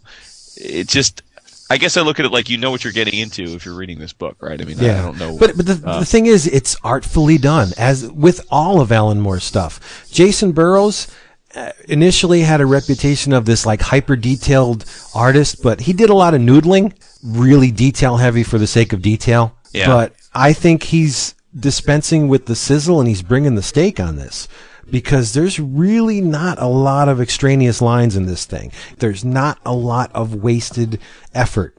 That's a hell of a way to put it. Not wasted effort. There's not a lot of fawning over detail where it doesn't belong, or where it really doesn't enhance the reader's experience. This is just, it's figure drawing, and it's really well done. There's a lot of genitalia in here, and they look good to me.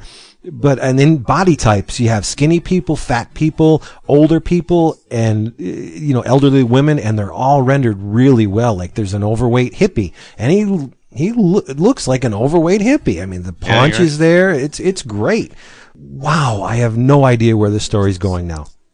It's really hit the ground. I mean, the first issue was all somewhat flashback to the courtyard and the events that happened there, and then you got the Carcosa character and the white powder. I'm thinking the white powder is desiccated elder god spoo. Yes, I don't know. Could be. Well, it glows. It looks like, from the girl's face, she's having some good time with that. But it's this is explicit, but I don't know if I'd call it pornography. Well, it probably falls under that, and by definition, right? It has that Lynchian uncomfortability uncomfortability to it. Like a lot of David Lynch's movies are goddamn uncomfortable. I mean, you're watching these events transpire, and you thank your lucky stars that you are not the people involved, and that's kind of what this is. But it's still very artfully done. I mean, it's Alan Moore. Lost Girls was borderline porn, but it's erotica. This is just Cthulhu-esque erotica, and wow, it's savage, isn't it? It's uncompromising. It's all on the page, and you got to give it up for Avatar. They don't flinch. They will publish it. I could see this issue maybe 10 years ago or 15 at the height of the comic book store bust. Remember when they were really targeting comic stores selling things inappropriate to minors? There is not anywhere on the covers of this issue, there's nothing that says for mature readers. Oh, that's true. I never, like Zombie King. The Avatar, I don't think really has that on any of their covers. Yeah, I don't think Rawbone wasn't marked either, and that was pretty raw. So I mean, but it's really well done. You got to give it up to Moore. He is the king of comics. He knows how to write a goddamn story, and this is completely captivating. It's very foul, but like I said, it's a car crash. You can't look away. Poor Meryl. Right. Ugh. Yeah, I would recommend this. Just don't read it around the wife and kids, because it's I walked into a Borders this last weekend, and I had to snicker because they had Lost Girls in the graphic novel section. Have you read that? Wow. Yeah. I was like, ooh, I wonder if they know what's in there. Yeah, it is great though. But it is. Yeah, it's funny. I had the Lost Girls on display in my, on one of my shelves in the shelf porn pictures, and one of the comments on CBR was like, "Oh, you dirty perv" or something, and I was like, "Really?" Like, I mean, like honestly, like it's a comic book. Come on. I mean, I don't have it yet, but it's not something that I'd shy away. I mean, not that I have too many kids up here checking out what's on the bookshelves, but yeah, no, it's a comic book. It's a work of art. Alan Moore wrote it. The wife drew it. Yeah, it's porn. It's porn. He knows. Well, it's erotica. I mean, he says that it's porn. Yeah, well, so's the story. The cat dancer and the aerialist of that, and like the story of there's a fine line between erotica and porn. No, he said it's pornography, and he's proud of it that it's pornography. And I'm not saying that it's wrong or right, but yeah, he was pretty adamant that no, it's porn. Right, but what is it when your porn is magnificently written? I think the intent. He said it was really good porn. Right, but isn't the intent of porn just to arouse? Yeah. Just for the sake of arousal? Yeah, I mean, look, you're getting cerebrally there's stimulated. Caligula, and then there's Star Whores. I mean, Yeah. Sometimes you're in the mood for one, sometimes you're in the mood for the other.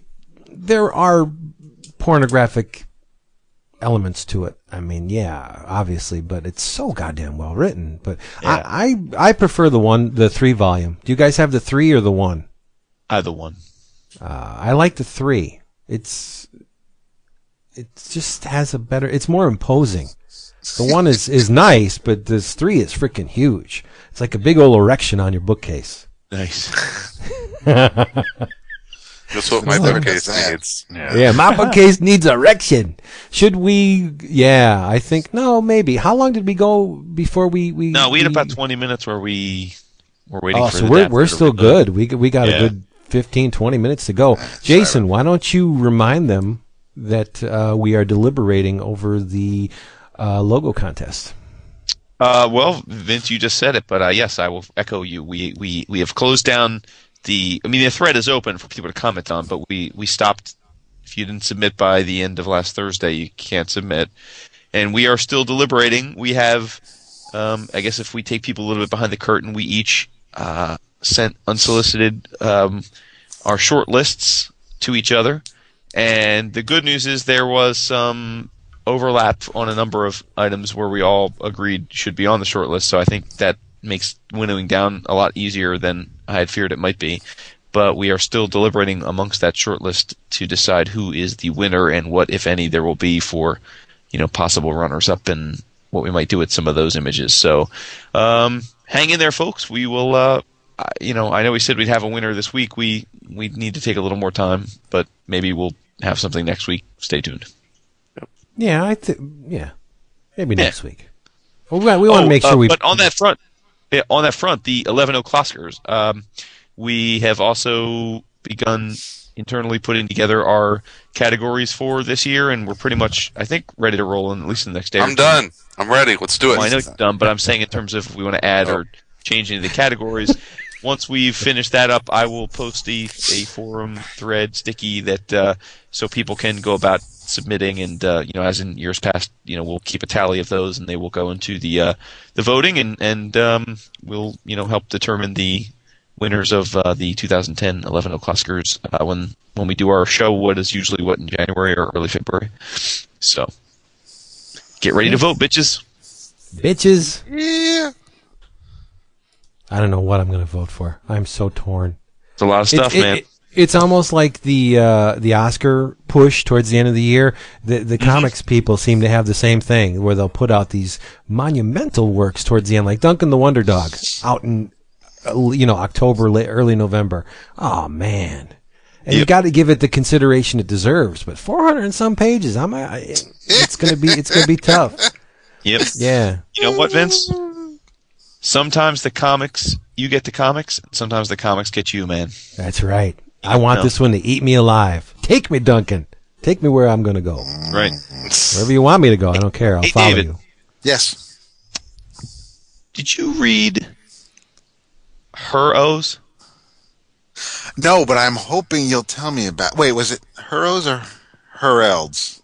Well, there is Heralds without a apostrophe. Without a hyphen? Okay. A hyphen, rather. And then there's Her-oes, which is heroes with a hyphen in between. And the that's R what and the that's She-Hulk and yeah. What are So you talking about? well, What? I ordered. This was the year there was the Women of Marvel Comics thing going on for a while there, where they had some female-centric stuff going on, and there also the female variant covers and stuff.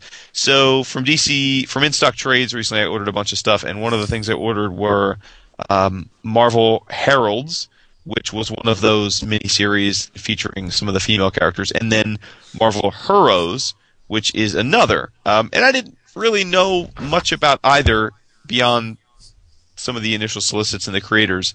Figured I'd give them a try, and I read them both this week. And one I found quite enjoyable. The other I thought was, frankly, an absolute epic mess. epic mess. Like epic mess. Would you care to guess which was which? I don't know who worked on which, so I'm just going to guess. Okay, we'll play. That's good. I'll tell you. Her-oes is first of all these are both the collected editions. This was a 4-issue limited series. I believe after reading it that it's clearly not in the Marvel 616. It's a digest sized, and it looks by all accounts to be part of the Marvel Adventures line of all ages comics. Its writer is Grace Randolph, who I was not previously familiar with. Art, both pencils and inks by Craig Rousseau.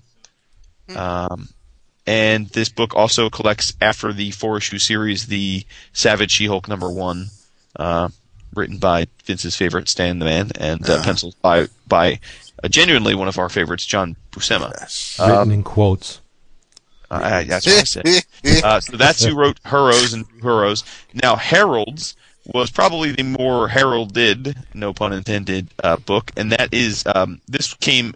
The other one was a digest trade. This is an oversized trade. Actually, I don't know what they call this one, but it's bigger than the premier hardcover. It's more in the size of like those oversized, like the Ultimate Collection. Yeah, it's that size. This collects Heralds 1 through 5. It was a 5-issue miniseries written by Catherine Immonen, wife of Stuart Immonen.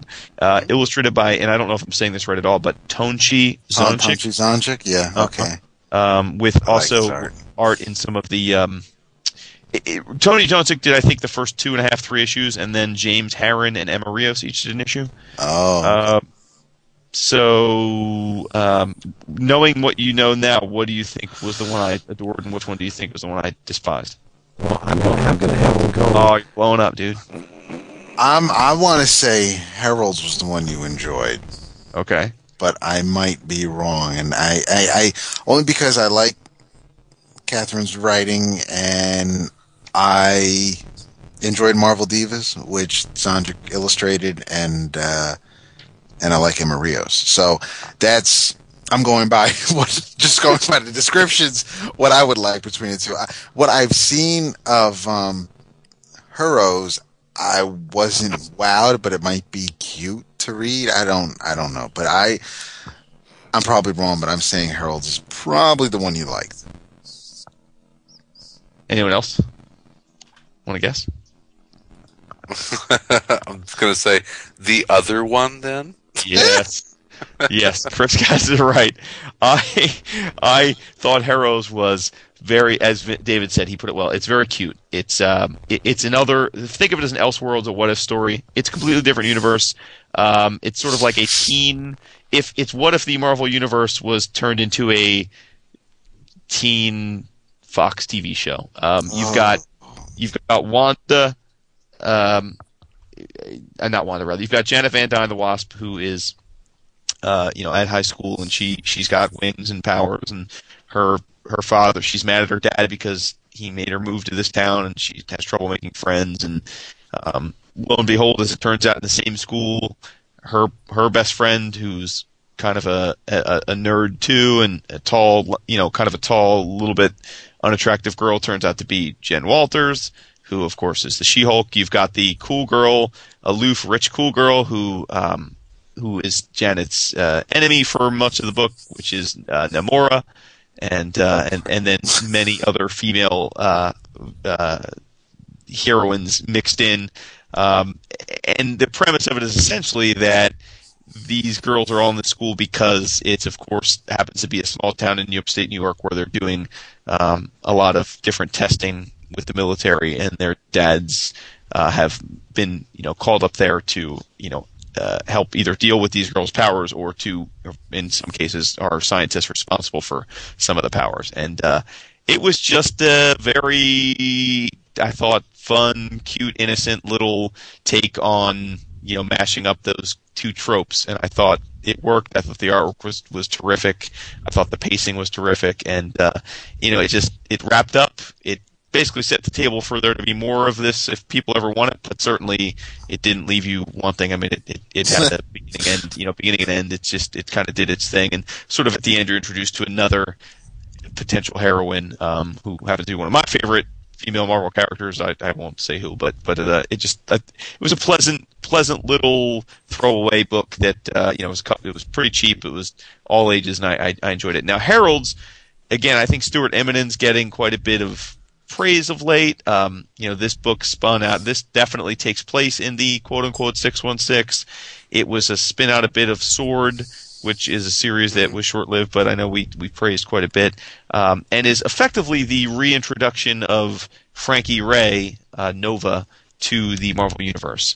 I don't know what it was. Maybe I wasn't in the right mood. Maybe I just didn't have my thinking cap on that day, but I genuinely found this to be an incomprehensible mess from start to finish. Like, I genuinely couldn't understand from panel to panel sometimes why things were happening the way they were happening.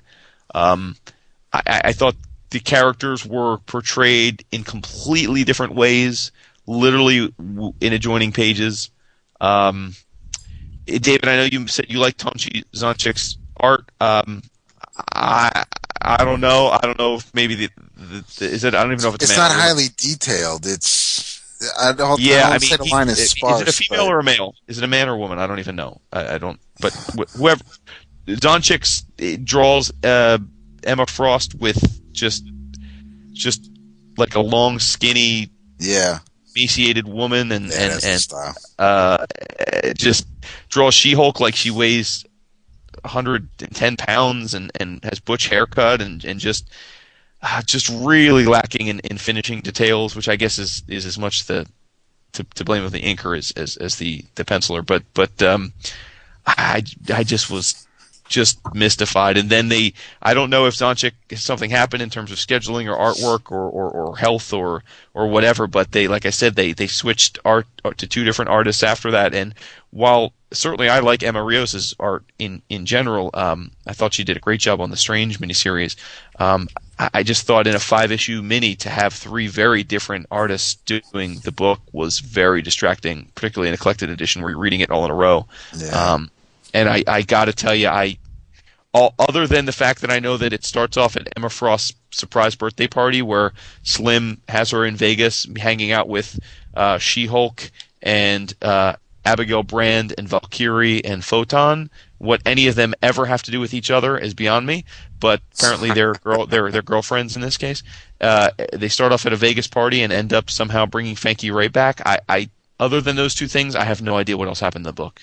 Like it's mystifying to me beyond all words. So is Susie in it? Susie is in it. She is in it, and I don't think Susie is. I don't think Emma Rios is the right person to draw Sue Richards. Let me put it that way. Okay. But dude, I'm telling you, if other people enjoy this, awesome. I'd love to hear from you because this is probably one of my least favorite Marvel reads in years. Wow. Like that's how much I dislike it. So Wow. To the point where I think I got this for 50% off, and I feel like I got left money. Overpaid. They owe you money. Yeah. So this will probably be going in the box to whoever wins the logo contest. Oh, shit. Thank you. You should have maybe sold it a little better there. Hey, I think there we are should have other won. podcasts praise the hell out of this book, so I may be alone in this. I don't know. But didn't connect with me. Oh boy, there's incentive. You dig it when other podcasters. Yeah, exactly. Exactly. I love it when other podcasters dig Yep. shit. Yep. Yeah. See, it's getting even bigger, isn't it? First it was buddies, now it's podcast. Yeah. Yes. All right, I think that's all we got. What? No, you got to end on a better note than that. Oh, we will, because we got to do the In Your Travels, so then it'll be Okay, updated. all right. This episode of 11 O'Clock Comics has been sponsored by Discount Comic Book Service, dcbservice.com, where you can get your favorite funny books and funny book-related stuff at huge Wumba discounts, 35 up to 75% off. Yow! And here we go, Positivity. And it's kind of strange because I did slam this originally, issue 251. Wasn't all that pleased with it. But I'm not going to tell you to go out and buy it, but at least go out and look at Famous Monsters from IDW. It's issue 252. It's a step in the right direction. They have begun to capture that old Famous Monsters feel to a certain extent. Well, a hell of a lot more. Wow. A lot. After you eviscerated the Yeah. last Yeah. two? I know they're getting there. They're getting there. I thought you were going to be like sending like explosives in the mail to IDW after No. They obviously have learned from their mistakes, and they are listening to the commentary because this is not all that visually unappealing. It's getting there, and let's encourage them for taking steps in the right direction. There's an article on the Aurora model kits. There you go. That's a step in the right direction. Along with the Walking Dead article, there's a really cool article on Clive Barker's Nightbreed. Ooh. Yes, with a Guy Davis, not Guy Davis. Yeah, I think the cover is Guy Davis. Listen to me. Yes, Guy Davis did a Nightbreed cover. There's also a William Stout cover and a variant cover by Bill Selby, which is really cool. But, Lugosi's in here. You get your Scream Queens. There's a little eye to the convention and the fandom edge. There's a lot of neat stuff. They still have that goofy faux glamour photography in the back selling t-shirts that goes on for like 8 pages, but they're just it's only 8 pages, but the rest of it, it's getting there. It's pretty damn solid. So and then another good thing, this issue was $12.95. Another good thing, it's now bi-monthly and they've dropped the price to $9.99 for 80 pages. Bam. So, yeah, that's good. This is $12.95 for I think 120 pages. So it probably is still the same cost per page, but at least you're not forking over $13 every 2 months. So yeah, check it out. Famous Monsters of Filmland. They're getting there. No, don't hate it. Is what I'm saying. Give it the benefit of the doubt. Go if you have a history with the magazine, at least go to a comic shop and look at it just to see. Maybe you want to buy it. I would encourage. Don't hate, observate. Yes. Yeah. All right. I'm going to be all Vince-like on this one. I've got a couple. In your travels, go to the iFanboy Don't Miss from this week, and you can check out my my chit chat with Jeff Lemire, and then don't walk, run and pick up Superboy #1 because I got to read a preview copy of it, and it's pretty fantastic. If you can imagine, Jeff brought everything that you loved about Essex County, and he brought it to DC. And Smallville is, in a lot of ways, Essex County, but it's got superpowered characters running around in it. So check out Superboy. And I owe a big thanks to Ford on the forums. He was offering to send someone the Parker portfolio from Darwin Cook, and I jumped up and was a greedy bastard and said I would love to get it, and he sent that and a big old stack of Chase comics. If you remember the series Chase, wow. He gave those to you? Yeah, they're too good for you. Like the first 8-9 issues, and then Chase 1 million. That's all of them. Which is it's J.H. Williams the third art, and this week it's DC is releasing like a little mini trade for like $8 that has the first issue, like the fourth issue, and a couple other stories from the run. So they kind of cobbled together some issues and put that together. So you can pick up some of that stuff. Do yours still have the cards in them? Yes. Did he send you the Batman issue? Which issue is that? It's a Kelly Jones Batman issue that starts it off. I think it was during maybe one of that Aftershock time. Cataclysm? After the Cataclysm or something, but Kelly Jones was still working on it back then? I think so, yeah. She popped up in Batman first. The lead into the Chase series comes from in Batman, either Batman or Detective, one of the two. Well, I read the first 4 issues, so I have 5 through 9, and then they're great. And then DC 1 million. I'm loving it. It's I mean, come on, it's a blonde secret agent. So is that what's the show Leave It to Chase is based off of? The new show? No.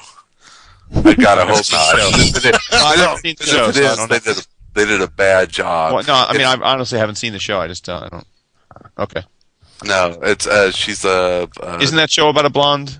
It's like, but it looks like it's NBC's attempt at looks like In Plain Sight or something, just not done as well.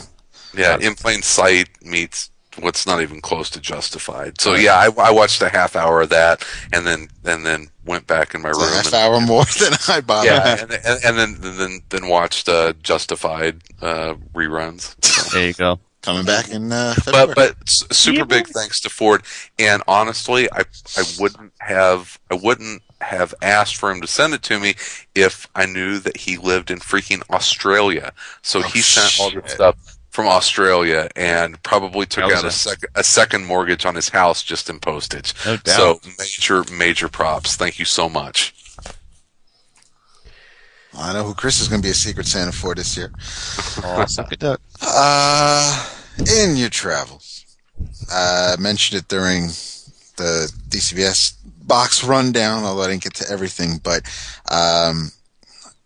one thing I did read before we got together tonight was Incognito Bad Influences #1, written by Ed Brubaker, art and letters by Sean Phillips, colors by the phenomenal Val Staples, and yay, he's good. He's good. This is picks up where we pretty much left off with the end of the first Incognito series. It's been a while since we've heard anything about the Incognito universe, and Brubaker has a little page where he kind of explains that he was caught up in some work, and Sean was waiting, but while waiting for Ed, he decided to go and work on Dark Tower, and so now that the band's finally back together, and they're moving forward, and the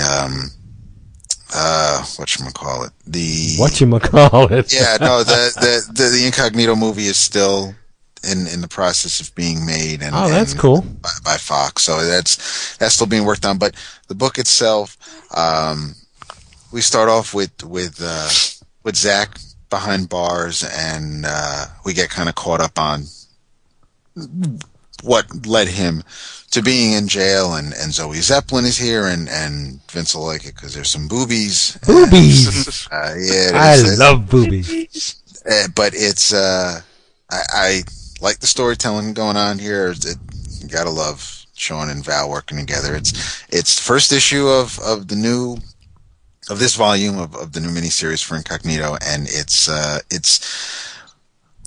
the first trade is out, the first collection, and if you want to get caught up, if you're not familiar with this universe, then definitely check that out.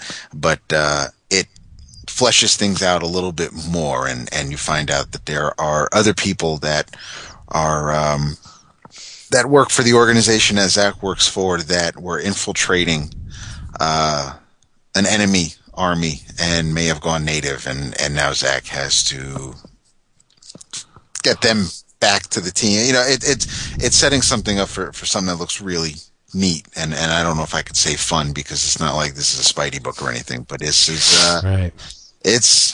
It's good stuff. Why are you getting all long-winded at the end? Where the hell were you early on? I know. Trying to fix my router, yo. Did everybody go? No. No, you didn't go. I'm sorry.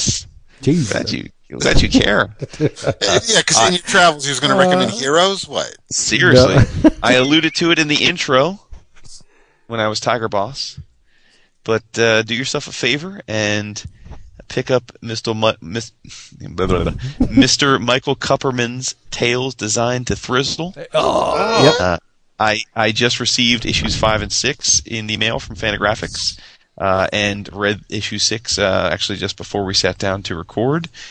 Issue 6 is in color, full color, which is a departure from the other issues. But it's great stuff. I think we've mentioned it once or twice on the show before in passing. Yeah. But awesome stuff. I mean, you get the adventures of Mark Twain and Albert Einstein. You've got Richie Rich parodies. You've got Jungle Princess parodies. It's just awesome stuff. I mean, I love where his mind, wherever his mind goes, he writes. Yeah. It's a place I love to be. So that's a testament to a good comedic writer, that you can say Richie Rich parody, and if you've read it, it makes you giggle. Yeah, exactly. It's really funny.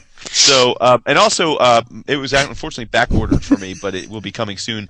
They did just put out a hardcover of the first 4 volumes of Tales Designed to Thrizzle, which I have not read. Yeah, that's been out for a while, because we did something on that. Well, you did. Oh, it was a hardcover we talked about? Yeah. Oh. Mm-hmm. So, but I haven't. But I did read 5 and 6, and they're fucking hilarious. So, if you're constipated, go get Tales Designed to Thrizzle, because it'll make you shit your pants. It's so funny. There you go. Yep. And if you're going to have any kind of surgery, maybe a root canal or an appendectomy, and you need to be knocked out, go get Superman Earth 1, because that shit'll put anybody out.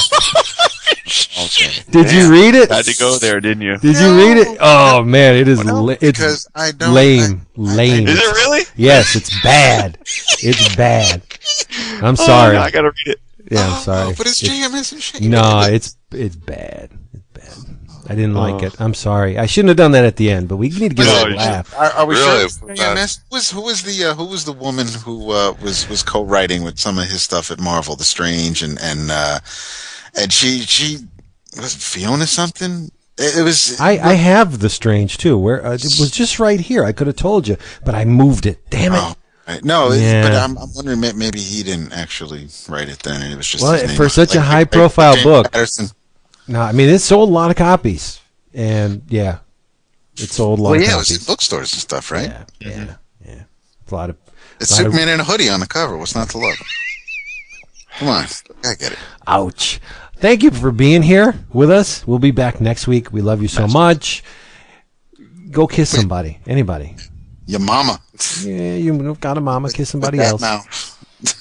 Go pet your dog. But we'll be here, and we love you. And don't use this episode as your benchmark, but by all means, Well, the first hour, maybe. leave an iTunes review for us. I thought this was This was fun. I enjoyed it. No, I'm kidding. Walking Dead. Walking Dead. What up? Watch Walking That's Dead Sunday nights, 10 o'clock, real time, AMC. Real time. Yeah, it's awesome. None essential. Disclaimer. It's fantastic. Oh, we need the disclaimer. Views expressed by the members of the show, callers, guests, and the occasionally intercepted transmission and events are solely those of the individuals expressing them and may not reflect the opinions of 11 O'Clock Comics. We talked about Walking Dead for over an hour. Deal with it. That's right. While alcohol is often consumed and consumed often on the show, there are currently no laws prohibiting drinking and podcasting. Bourbon. Good. Any reproduction, rebroadcast, or retransmission without the express written consent of 11 O'Clock Comics is strictly prohibited, and that part was just for Just Bill. All content presented in this program is the sole property of 11 O'Clock Comics and Vince B's Left Foot, and Yes. this has been an 11 O'Clock Comics production, copyright 2010. Yay. Damn. Jason, I didn't use the word. Remember No, you the sure word didn't. from the Urban Yeah. Dictionary? You did not. No, you did not. Smang. Smang. Is Smang. that kind of like, what's up, It- Smang? No, it's a combination of smash and bang. When the booty's so hot, you got to smash it and bang it at the same time. They call it smang. Yeah, Bang it. I was going to Jewel say was yeah. weighing on this. Weighing on this. They're in the pool and they're smanging all over the place. They're getting into it, So but I one didn't would say, say like, it. in Neonomicon, that dude was smanging that other dude. Yeah, Cthulhu, the Cthulhu was smanging her right in the face. Smanging that girl's mouth. I guess, yeah. Mouth. Right. But I ruined Oh, it. UF. So, there you All right, go. mouth. Mouth. We love you. Bye. Nice. Map of the Philippines. Call me Dead. Looks more like Japan, the Japanese islands. Bye. Later. You kids don't look inside, 'cause there ain't nothing to see. Just a man in his magic box, he's hypnotized and bulging. A prisoner of his own sloth, a fiery hound of hell is heading straight for me. But it's okay, I invited him.